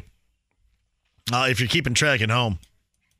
I don't know if I've kept track on the Rangers. Well, certainly when they played the Cardinals and I wanted them to win, and obviously they didn't. It was the David Freese game right there. But going back to the Rangers, the reason why they were so huge in my youth was because when I went to Lehman's General Store and bought a pack, that's how we did it back in the day to get baseball cards in our collection. You bought them pack by pack, and you chewed that hard-ass rectangular piece of gum. But in every pack, during my youth of getting Topps baseball cards and collecting, there was a Richie Zisk in there. I had Richie Zisk from the Rangers or Richie Zisk from the Mariners. I've got a million Richie Zisks. JMV, I thought Butch butchered that call. You did that purposely right there, I see. Brandon writes this, please notify everyone that this weekend is apple picking weekend with the wife, girlfriend, significant other. The college football slate is awful compared to last week. I get you right here. So if you feel like there's at least one Saturday, fellas, where you got to go out with your wife or girlfriend or your significant other, go to like Appleworks or something like that. Down in Bedford, Indiana, down in Lawrence County off of 37, it's Apple Acres. But especially a place like Appleworks where there's a lot to do down outside of Trafalgar. This is the weekend. This is the Saturday for it. And here's what's great about this. You can do this Saturday afternoon and then at 6 o'clock, get in the backyard, fire up the fire pit, get the bonfire going, turn it to B105.7. The JMV takeover, and 6 until midnight. You know what you're going to get? You guys have any idea what you're going to get on Saturday? You're going to get all request radio, which nobody does. I mean, nobody does it. I'm the only person that does it. And my boss is the only people that allow it. Everybody else is voice track from last Wednesday. You're going to get nothing but the 90s. So if you love the decade of the 90s, that's what's coming up on Saturday. So, yeah, go to Appleworks, go grab some apples, do that fall fun type of stuff even before fall begins. Go to the Scotland Festival down in Greene County. Do that. 6 to midnight, the JMV takeover is nothing but the 90s. That's on Saturday night. Kevin Bowen, top of the hour, on the road tomorrow and Friday. A reminder where Aaron, JR, I own Aaron, by the way. I owe him a call. We'll do that coming up on the other side. Don't leave. 93.5, 107.5, The Fan. Whether it's audiobooks or all-time greatest hits, long live listening to your favorites. Learn more about Kisqali Ribociclib 200 milligrams at KISQALI.com and talk to your doctor to see if Kisqali is right for you. The Ride with JMV. Sis boom ba. Sis boom ba. Describe the sound made when a sheep explodes. 93.5 and 107.5, The Fan. Hey, this quick reminder. This is a JMV show coming up on Saturday down at Brown County Music Center. You have Bullet Boys, Lita Ford, and this band, Warrant, as the headliner. Tickets are available. Great pricing right now for that show. That's an official JMV show coming up on Saturday, Brown County Music Center, if you've yet to be there. Brown County Music Center is absolutely spectacular. So check it out. Again, Bullet Boys, Lita Ford, and Warrant. If you were ever a hairband fan, know this. You got 3 great bands and artists right there, and you've got the Brown County Music Center. That's coming up on Saturday. Check it out. It is browncountymusiccenter.com right now, and get your tickets for Saturday. Great pricing, too. It's a JMV show. Coming up on Saturday, 239-1070. I owe Aaron a call. I left him on hold yesterday. Hello, Aaron. Hey, good evening, John. How you doing? Fantastic. What's up? You feeling okay? Oh, yeah, I'm feeling great. So awesome. Better. Great. Hey, I got a couple of questions for you. Yep. And an observation about the Colts. What free agent in their right mind that reaches or passes their expectation on the field will want to come here and play with the attitude that the general manager and the owner, the Mark Cuban of the NFL, has? Well, I will tell you this. What free agent would Chris Ballard go out and try to get anyway? But okay. That's what I'm saying. Yeah. No. I mean, he probably not going to have any interest in general. So it doesn't matter whether or not they have interest. Yeah. Could you imagine? I know the times are different, but could you imagine if Peyton and we had Peyton and then Edgerrin was up to be drafted? There would be no Edgerrin. There would be no Marvin. But there will be some big offensive linemen, on the Colts. You cannot ask this young rookie to go out there and I hear different people on the radio, well, is to prepare him to get him ready for the next 3 seasons.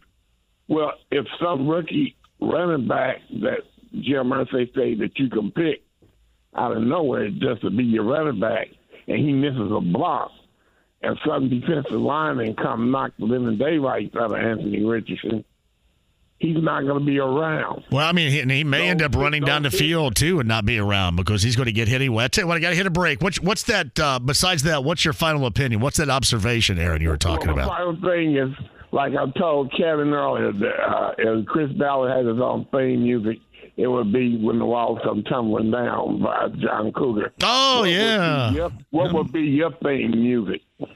My theme music right now? Anybody. Well, I'm looking. Well, I'm telling you what, Aaron. Thank you for the call. I'm looking at myself inside the lounge via YouTube Live, the Win Schuler Spreadable Cheese Lounge. I'm looking at myself right now, James. Right, and it would have to be the '80s Buster Poindexter classic, "Hot, Hot, Hot." That's what I'm looking at right now. Hot, hot, hot. Thank you for asking. Quick one, we'll come back. Bowen on the other side. Morning show. It is the morning wake-up call with KB and Andy. We'll talk to Kevin next.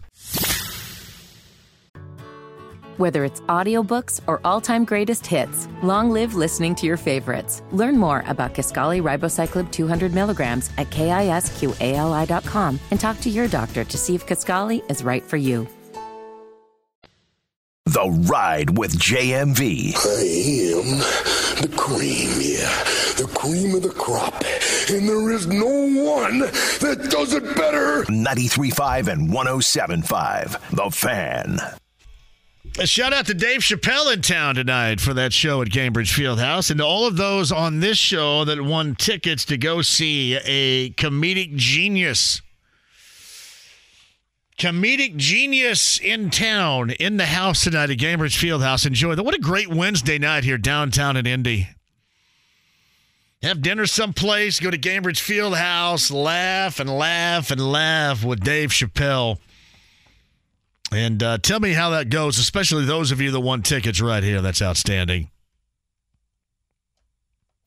That's from Jason, JMV. It's funny to me how the Colts are the bad guy in this Jonathan Taylor talk scenario, expecting their running back to fulfill the last year of his contract, like Barkley, like Jacobs, and numerous other backs.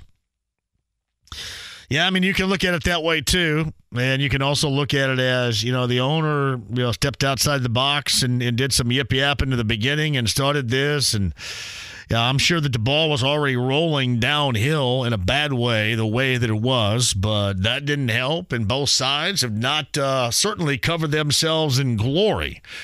In terms of having somebody that's been a difference maker in the past at a skill position offensively to help out clearly a rookie quarterback that is in need of that type of help and support and security. So, yeah, look at it both ways on it, too. Thank you, Jason. Andy Moore, Automotive Group Pylon. Morning show is now called the Morning Wake Up Call with KB and Andy. Kevin Bowen joins us. I did reach out to Andy. I didn't know if you had an update on Andy and his wife and their situation a little bit after 5 o'clock on this Wednesday afternoon. Kev, you got anything you can share? Yeah, we've got a baby boy born at, I think he tweeted about this, by the way, so I don't want people to think all of a sudden out there I'm just revealing Sweeney family news randomly. Yeah, baby boy. They name it JMV Smooth? Don't think so. He refers to himself as a gas bag quite often, and I kind of like Little Gas for a nickname for the little guy. I like JMV Smooth Sweeney. Sounds awesome, don't you? Yeah, I guess it's got a decent ring to it. Middle name Smooth right there, yeah. The way you've talked about Louisville and Sellersburg before, I don't know if he's going to go with that. I was going to ask you this. Does he take that in stride and laugh about it, which is exactly how it's meant, or does he take that Southern Indiana stuff the wrong way? Yeah, I think he just, had to be reminded, hey, this is just JMV being JMV. And I think once he kind of gets the swing of it, he will. I mean, I guess in a way. I mean, you are. I know you're not that Southern Indiana. You don't classify yourself as that. No, we don't. Listen, we don't have any teeth or indoor plumbing either. So yeah, I'm right there with him. In fact, the same as a Louisville suburb. In fact, I had people go to school with me, some that did not graduate. They'll probably be even worse than those of him in and around the Silver Creek, Sellersburg area down there. So yeah. But yes, we had a baby born this morning, so I know it was a pretty chaotic night for them, and even the morning, and he was kind of texting us updates. At one point, I asked him for an update, and he said that he referred to the situation as we are a Big Ten offense slowly prodding along. So I didn't know if this was like a reference to the Wisconsin offensive line or Brian Ferentz or what, but nonetheless, I guess the ball got over the goal line about 10:40 this morning. Is he an SEC honker? Because, I mean, really, let's face it, in football, Kentucky's really not the SEC. I mean, you got to get down into Georgia and Alabama to be SEC, right? I mean, there's nothing really. He's more Big Ten there than SEC. I mean, really ACC, and that sucks even worse. Yeah, I look at Kentucky and Vanderbilt like we look at Rutgers and Maryland. Yeah, I'm just kind of. I mean, that doesn't really count. Now, granted, Rutgers and Maryland have had varying degrees of success, whereas Kentucky. Well, I guess Kentucky's had a little bit of success here as of late, but certainly Vanderbilt is not having any sort of success in the SEC whatsoever. And it's just a matter of time before they exit the conference, you would think, unless their academic reputation is the only thing holding them together. Yeah, well, Vanderbilt's really good in the Quiz Bowl. I got that going for them. Yeah, and I guess they're good at baseball. They have SEC baseball going for them. And I don't think the Jerry Stackhouse thing has gone very well in basketball either. Well, and they also, both Vanderbilt and Belmont, I wonder the percentage of folks that end up in the music industry because of where they're located out of both those schools. Oh, easily. Yeah. Lipscomb, isn't that a Nashville school as well? It is. I mean, hell, you know Belmont from Dylan Windler. I mean, Belmont's got more than a respectable basketball program. Yeah, no doubt about that. We make a little fun of Andy Sweeney occasionally. So I know he's going to be out, and I want you to give him our best. I mean, everybody, not just me here in studio and James, but our best from the listening audience out there whenever you speak with him. So what's the deal tomorrow? This morning, James is in there with you, James Boyd of The Athletic. Who you got tomorrow? Yeah, it'll be James again tomorrow, and then it'll be myself and Mark Dykman to round out the week. I don't have to hear about Cubs rookies being great because they caught a baseball, do I? Good crapping Lord. Tell me you were listening today when during our morning check down, which I can't recall a time we've ever played a highlight of a losing team ever. Yeah. And he played a highlight of a Cubs prospect making a catch in the outfield. That's so exciting. Well done. The guy's not going to be any better than Mike Vale. Who cares? That guy's going to make He's going to make Jerome Walton look like Willie Mays. Last night might have been the best Reds night of the year. A Reds win. Yeah, I agree. Five teams above us all lost. Come on. Hey, Kev, I'm going to give our favorite team some credit because there have been a lot of times over the past 2-3 weeks I have no idea who the hell's pitching. I go, wait a minute. I follow this team all summer. I don't know who the hell that is. And they've had everything from COVID to injuries to whatever happen. And the fact that they're still legitimately in this race in September, that gives me a semi-sports arousal. It does. I'm happy. Yeah, well, if you're happy, I am happy about this subject. Yeah, I would agree. I remember moments like in July where it's like, oh, we always had June. And even in August, it was like, oh, we always had June. And, yeah, I didn't think we'd get to mid-September and think, I mean, what are they one back? Is that what it is right now? I think one. One back.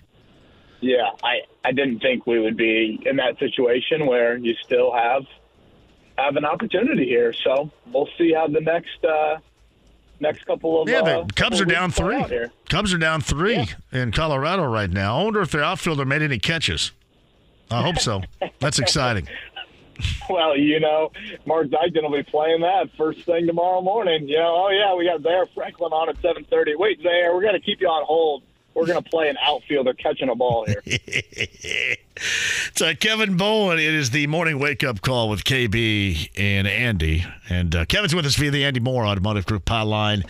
Any sights and sounds coming out of the locker room? And I saw and certainly listened to a lot of it today, but anything of interest, obviously, it doesn't surprise me whatsoever. I mean, Kev, they sat on this situation. They knew exactly what they had at running back for a month and didn't do jack squat about it with a broken arm dude and a bunch of guys that you couldn't count on to do anything.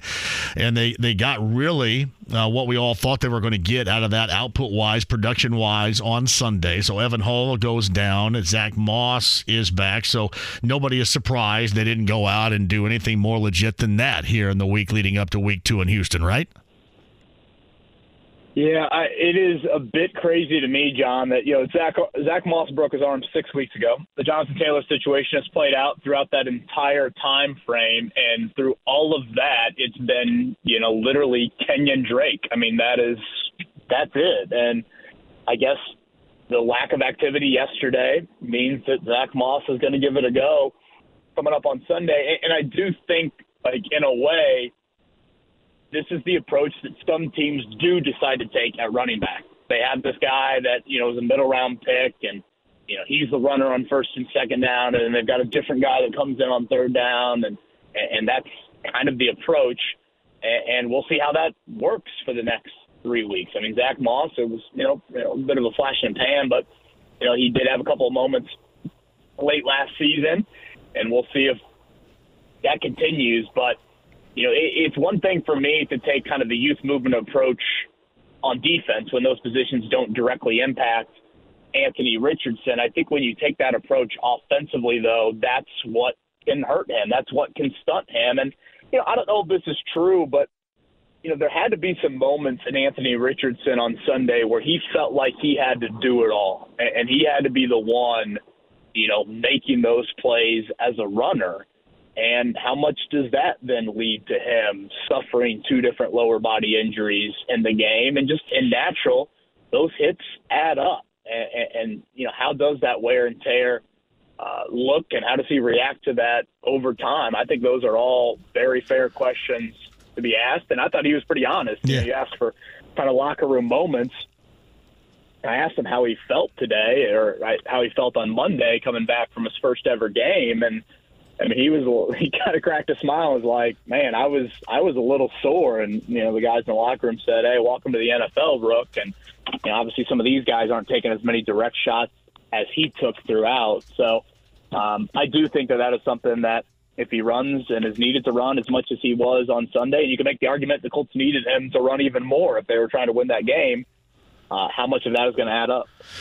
It's Kevin Bowen with us. I did some studying for the first time since 1981 on this subject that you're talking about here. And I see really, even with, let's just say, for example, something magically happens and Jonathan Taylor reemerges after this 4-week hiatus on PUP, and he returns back and everything's great and he starts running the football again. I see no way that we're going to get around what you just described Anthony Richardson being.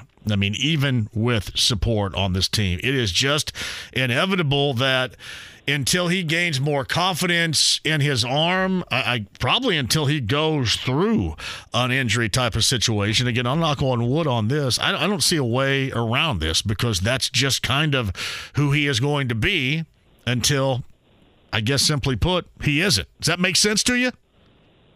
Yeah, I think it's a great point, and it's certainly something that is on my mind. Is just, is there a time and point in his career where he's more of a passer than a runner? I know you're never going to remove that aspect to his game, and you don't want to totally remove that at all, because it's what makes him unique and such a weapon. But, in the case of C.J. Stroud and Bryce Young, the 2 other guys drafted, for example, those guys are throwers before they are runners.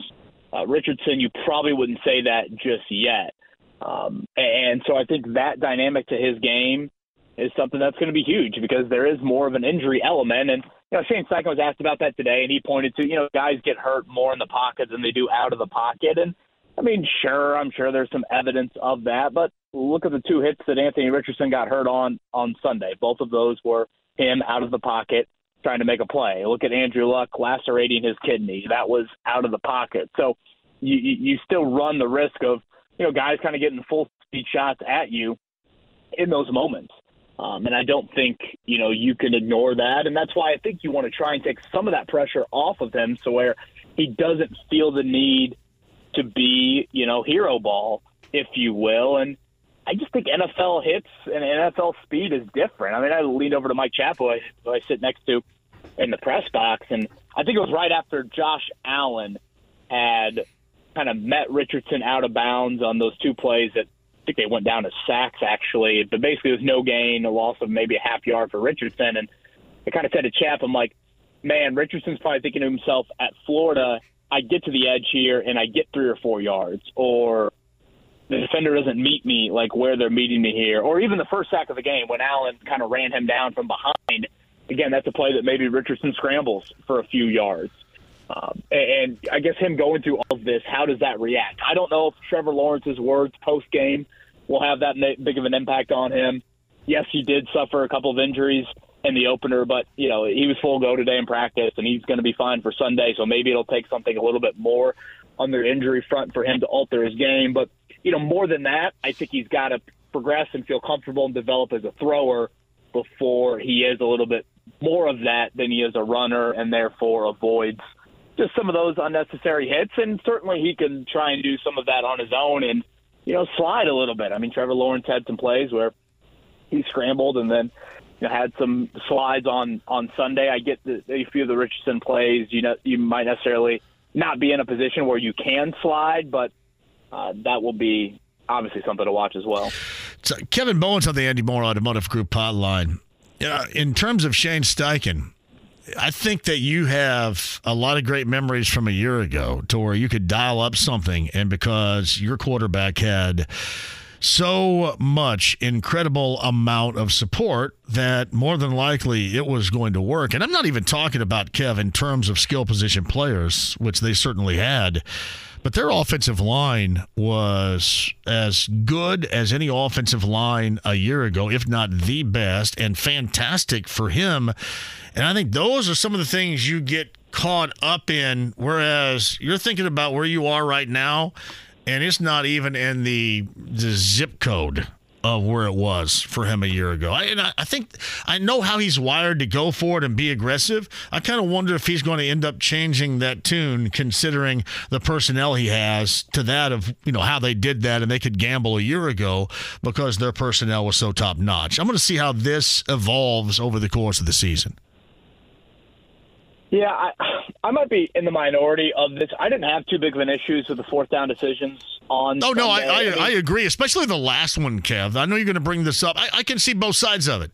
I mean, you want a short field to go if you get the onside kick to bring Matt Gay out there. I mean, you're down there, punch it in. And this team is just in, and this is what's scary. The short yardage situation still rears its ugly head, and the defense in the fourth quarter, as it was a year ago, a mess. Gave up 14 on Sunday. Still problematic.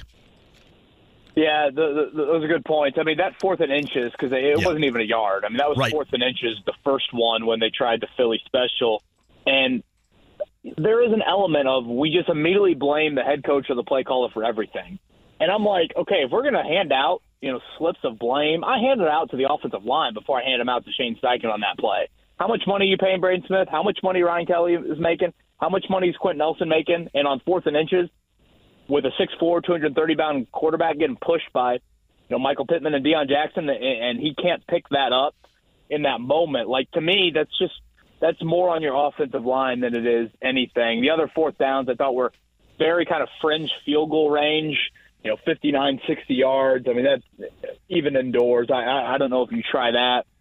And obviously we saw where your punt game was on Sunday. It was no guarantee you were pinning punts inside of the 10, inside of the 5 by any means. So I didn't have too much of an issue with that. And I do think Shane Steichen is, and this sounds so stupid, he's calling plays to win the football game. I know this season that kind of gets on the back burner, the wins and losses debate. But in Steichen's case, what is he thinking? He's thinking Jacksonville's going to get to 30. we've got to get to 30. So I think in some of those situations, too, it was the debate of 3, the debate of 7. If we have a chance to, win this game, we're going to have to score a lot. And so I think that was some of it. And probably some of it was, hey, if we possess the ball here, you keep Jacksonville on the sideline. It was very feast or famine with that offense if you looked at it. They had, 14 drives, I think it was, in total on Sunday, and 11 of them got less than 10 yards. So, it was really 3 drives is really all they had in terms of moving it. So I think it was a part of it was, hey, we got to try and make the most out of these drives because we just aren't moving it with any sort of consistency. It's Kevin Bowen with us. So I mentioned this earlier. If you are incredibly, outrageously optimistic, you need this game coming up on Sunday. And if you are pessimistic, like most of us have been with that 6.5 over-under total right here, I think we all in tune need a Colts win on Sunday. For everybody's thought and predictions this year, the way that you look at this Houston team, and I don't think it's going to be as easy as advertised either. A home opener, new quarterback, mess in Baltimore over the weekend, a new quarterback on the road for the first time with a lack of talented, skill positionally speaking team offensively. That's not always a great combination here. I don't think this is a slam dunk by any stretch of the imagination, like a lot of Colts fans may suggest. Yeah, I think Houston is not very good at all. I thought in week 1, C.J. Stroud sacked 5 times. Their offensive line got even more banged up in that game, and I think the Colts defensive line showed on Sunday that they can take advantage of a subpar offensive line and one that was banged up in Jacksonville, and I'd make the argument Houston is even more in that category. And I think in C.J. Stroud's case, we saw him in college. If you put a little chaos around him, that's just different than what he's used to. And so I think that should be an advantage there. Offensively, obviously you still kind of have to prove yourself. But, this is a game, to your earlier point, John. If you want this season to be anything of win value, yes, this is your easiest road game all year. And I think you got to go down there and you got to get that win. And I think there's an element, too, just like as a franchise, it's like, gosh, isn't it time that you win in the AFC South again? It's crazy to think that this franchise, the Indianapolis Colts, have won one of their last 8 AFC South games. We're talking about the AFC South. Yeah, I know. The lowliest of the low. And you've won one of your last 8, and all of it really started in that win and get in game that obviously you didn't get to end the 2021 season. Last year you go through it and you win 1, you tie 1, you lose 4, and obviously you lost your first game this season in the division. Even if you go back to the start of 21, I think you're like 4-8-1 in divisional games in the last couple of years. So that is so embarrassing and so pathetic as a franchise that's where you're at right now. And again, we're talking about the AFC South. We're not talking about the AFC East or right. North or West, where all of those divisions have better top of the divisions and just better overall depth across it. So I don't think many times we're going to have these Wednesday conversations where I get too worked up over wins and losses this season, but there is an element of come on, start winning in this division again, because I just don't think, maybe Houston is still in this category, but Tennessee and Jacksonville, they certainly don't face the Colts anymore and think there's fear or think there's the, hey, man, this is the big bad bully that's beaten up on us for all these years. There's no way Mike Vrabel and the Titans or Doug Peterson, the Jags, think that at all. Maybe the Texans still do, but certainly not the other 2 teams. You remember, and I'm sure you do, how this market, this fan base, used to make fun of, and the rest of the division so many times, the butt of jokes regarding the Colts, and the Colts would just manhandle the division. The Colts are the joke now in this division. They're the joke.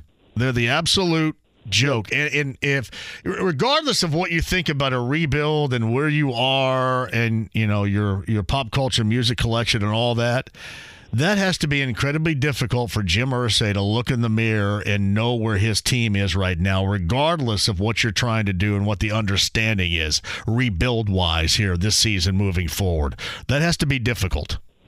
Embarrassing. Yeah, Yeah, I couldn't agree more. I mean, think about the history of the Colts in this division since 2002 when the realignment occurred, and the sheer dominance they had that first decade. And I mean, even in the Pagano-Gregson era, at one point you had won 16 straight divisional games, and now you've won one of your last 8.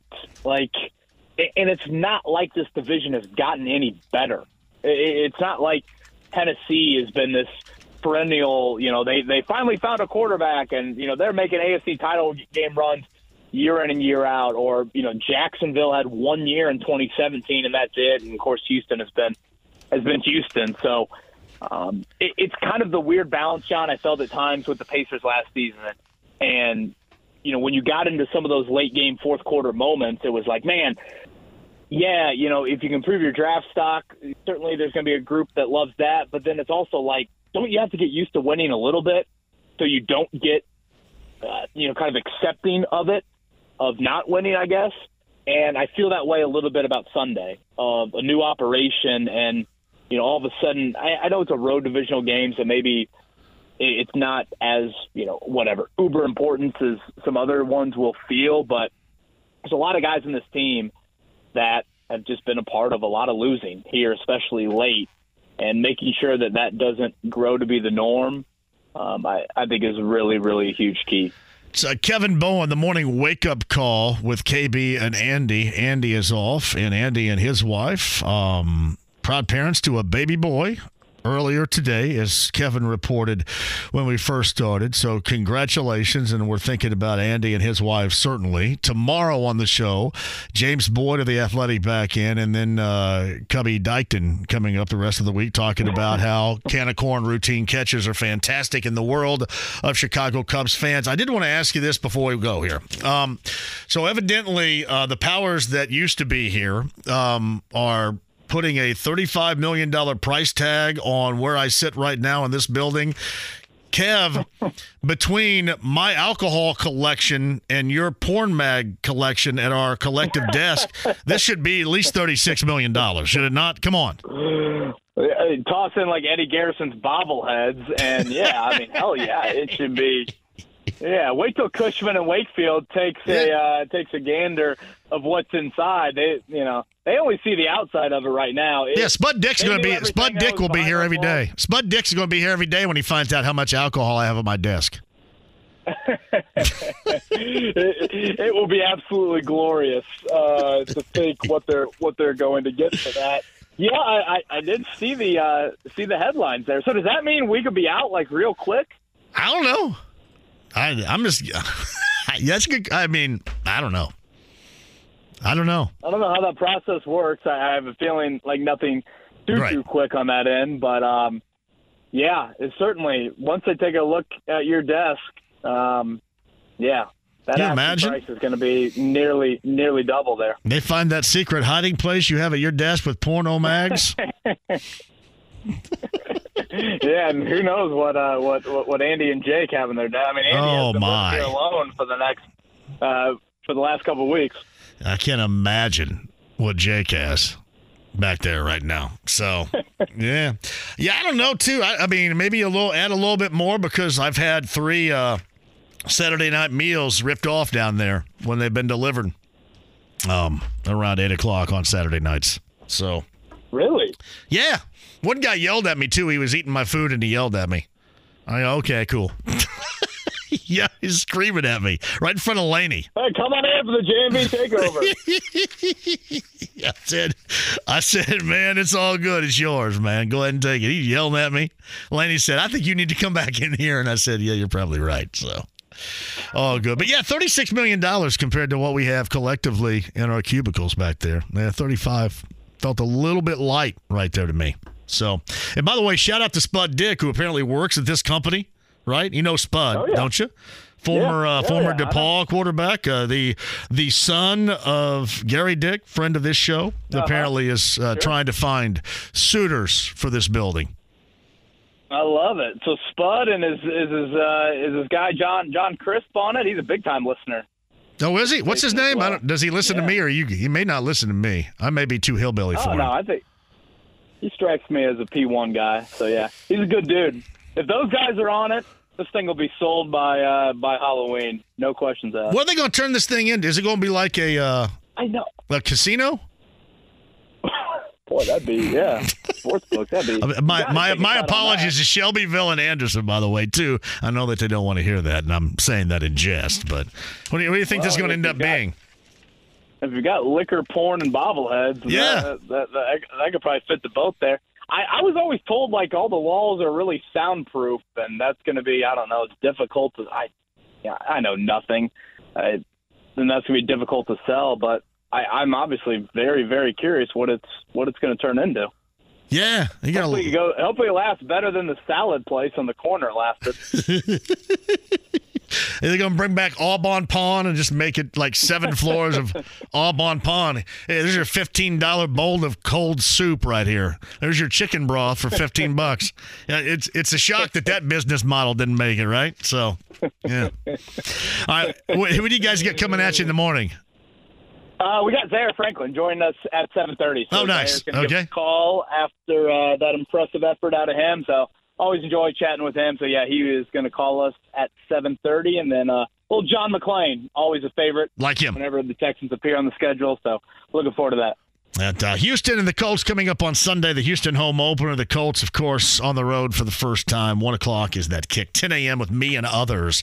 The Colts pregame huddle morning show. It is the morning wake-up call with KB and Andy. No Andy Sweeney, but James Boyd coming up in the morning on the show. Kev, I appreciate you very much, man. We'll talk next week. Yep. See you, John. Kevin Bowen on the Andy Moore Automotive Group hotline. Yeah, you guys are all kind of laughing at that. Yeah, I saw Adam Sandler, Gainbridge Fieldhouse, November the 15th. The Sandman. One of the all-time favorite conversations I've ever had. He bullcrapped me, though, because I was supposed to go play pickup basketball with him the next morning, he and his group.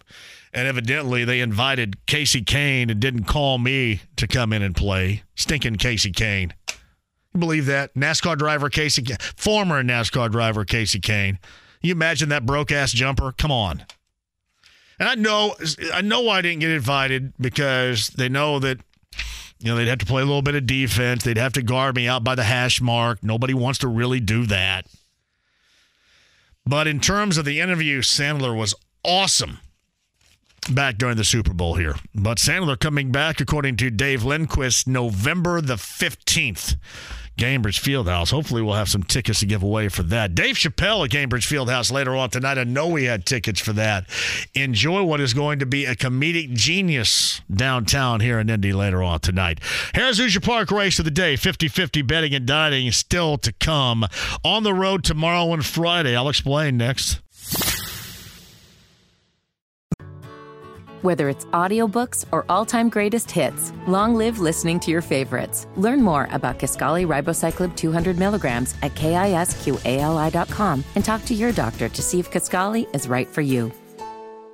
The Ride with JMV. You might end up dead. You might end up dead is my middle name. What about Jane? I don't know her middle name. 93.5 and 107.5. The Fan. Bob Kravitz, Kevin Bowen, podcast at 1075thefan.com. We are in Fishers tomorrow. Larceny Bourbon Locks, Luna Azul Tequila Shots. Going to be me, betting analyst Brent Halverson. I think Bob Kravitz going to stop by as well. I'm looking for everybody out there tomorrow. The free samples from the Heaven Hill Distillery coming at you. Sleater's going to be there. Parks Place Pub. That is tomorrow in Fishers. Guys, be there? I think one time last year, I think I told this a little bit earlier, I was taking a power nap, right? Sometimes I do that. I go on the road. I get there really early. People think I just kind of walk in at the last minute and do the show. But I was taking a power nap in the truck, and a cop came up and knocked on the window, thought I was dead. But I wasn't. I was alive. I was just taking a nap, a little power nap for the show. But tomorrow in Fishers, I would love to see you there. Taylor's Pub on Friday. That's a Bud Light Blue Friday. I get word. Voice of the Pacers, Chris Denary, who does not live too far away from that location, will join us. And a lot of folks going to the Cathedral North Central game, which is pretty close, too. But we're going to have Rams-Colts tickets to give away. Great time, Bud Light Blue Friday, Taylor's Pub, and I love it up there, too. That is coming up on Friday with this show. Inside IU football tonight at 7:05. This portion of the show brought to you by and Inside the Lounge via YouTube Live. Brought to you by Wynn Schuler's, Indy's favorite cheese spreads. Wynn Schuler's, spreadable cheeses in all flavors, including original cheddar, sharp cheddar, cheddar bacon, and I wanted to say, almost said Panama Jack. That would have been wrong. Jalapeno flavor. Colby Jack. Kojak.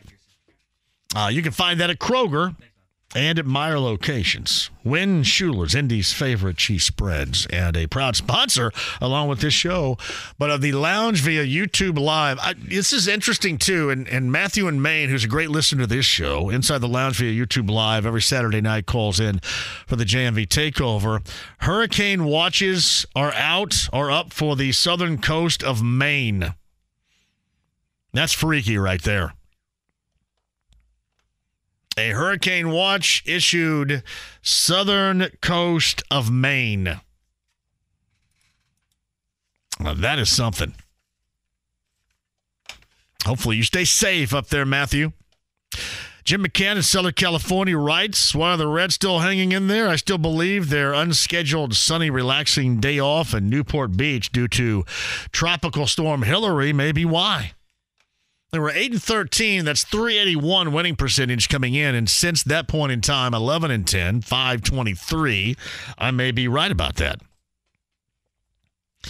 Yeah, I mean, just hanging around. That's good. I'm glad they're hanging around, too.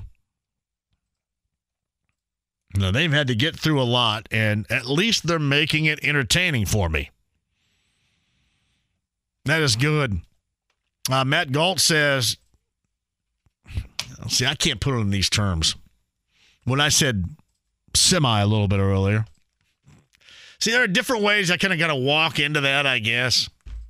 There's like a laughing, funny, joking way, and then there's a way people are going to go, well, wait a minute, that's gross. So, yeah. Thank you, Matt, for putting that into the JMV Book of Quotes. I was slightly excited. Slightly excited.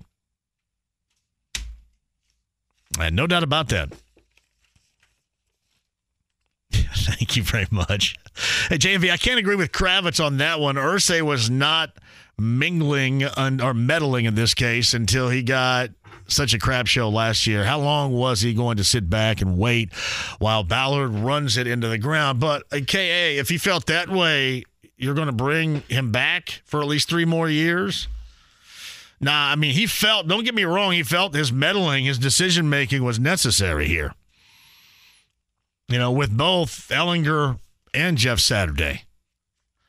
But to me, and I know Stephen Holder had a different point of view regarding what he thinks, regarding Chris Ballard being the guy that, you know, is obviously going to stand firm regarding Jonathan Taylor. We saw it last year. I mean, if Jim Irsay wants something, Jim Irsay is going to get something. And scratch out a check like you did with T.Y. Hilton, a little extra there for you. If he wants Jeff Saturday as his interim head coach, then by God, that's going to happen. Sam Ellinger as your starting quarterback. I mean, come on. If Jim Irsay was really on board with this and felt it was as necessary as I and others cry and whine about all the time daily, it would happen. Charles says this, if Ballard has 2 or 3 more years, then he could go 10 years and never win a division. That would be, I believe, 4 more, but yeah, 3 more would get him to year number 9. I mean, we can do the math on that if you want to, and you know where I stand on it. But, you know, in terms of the 3 more years, I mean, this is, hey, we have a new quarterback, very inexperienced. Next year is, all right, so how do they come along? As long as this year is not an absolute disaster,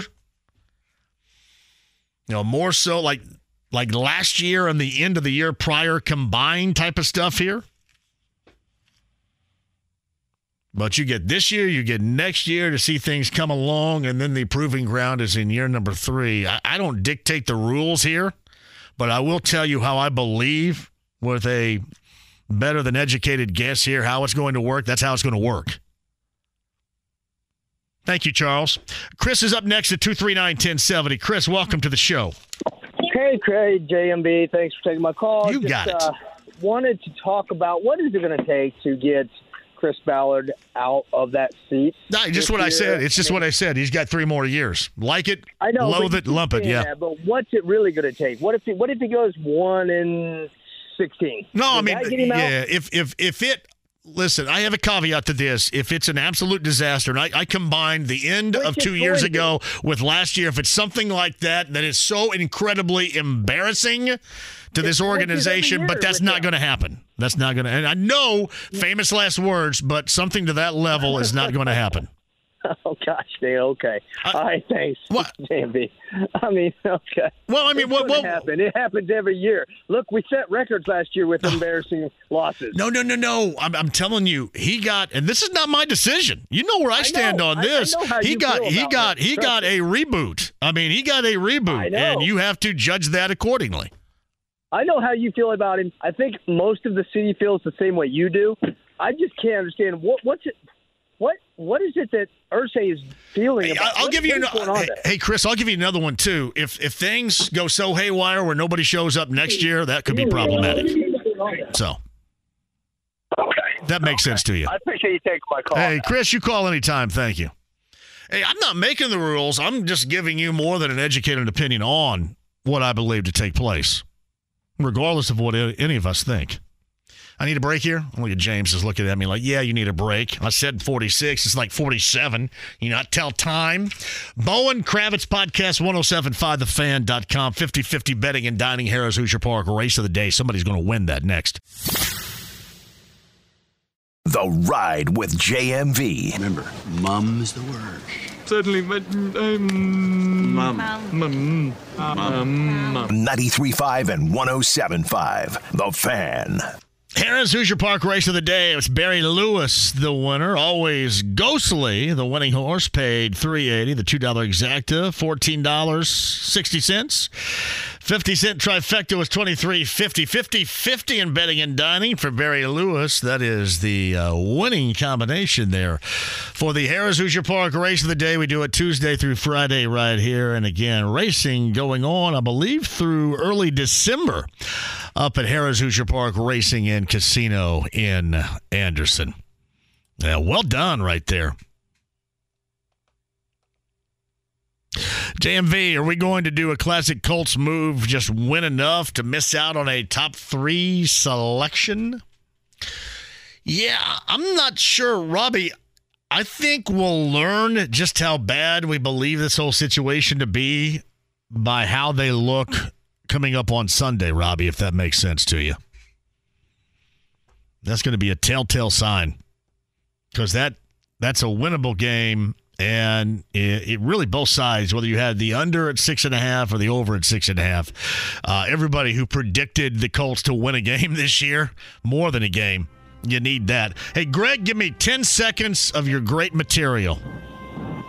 Don't put me on the spot, Jay. I have a theory about Jim Irsay. Okay, you may need more time if you have a theory because I got to run here. I tell you, right. I will leave it wide open for you tomorrow. 30 seconds. Wait. No, I don't even have 30 seconds. I got like 8 seconds.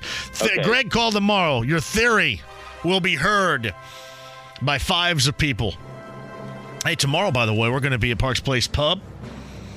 Heaven Hill Distillery, Larceny Bourbon Locks, Luna Azul Tequila Shots, me, Brent Halverson, betting analyst, you, and lots of samples, great food. Bob Kravitz going to join us on site.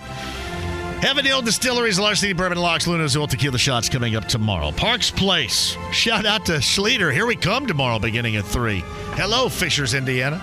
James, great job out of you. Inside IU footballs at 7:05. I'm back with you tomorrow in Fishers. Beginning at 3. 93.5, 107.5, The Fan. Have a great night. Mecum Auctions, the world's largest collector car auction company, returns to Indy with Dana Mecum's 37th Original Spring Classic, May 10th through the 18th at the Indiana State Fairgrounds. 3,000 muscle cars, Corvettes, exotics, and more. Broadcast on Motor Trend TV and streaming live on Max. From avid collectors to those new to the Mecum experience, we welcome everyone. Register to bid now at Mecum.com.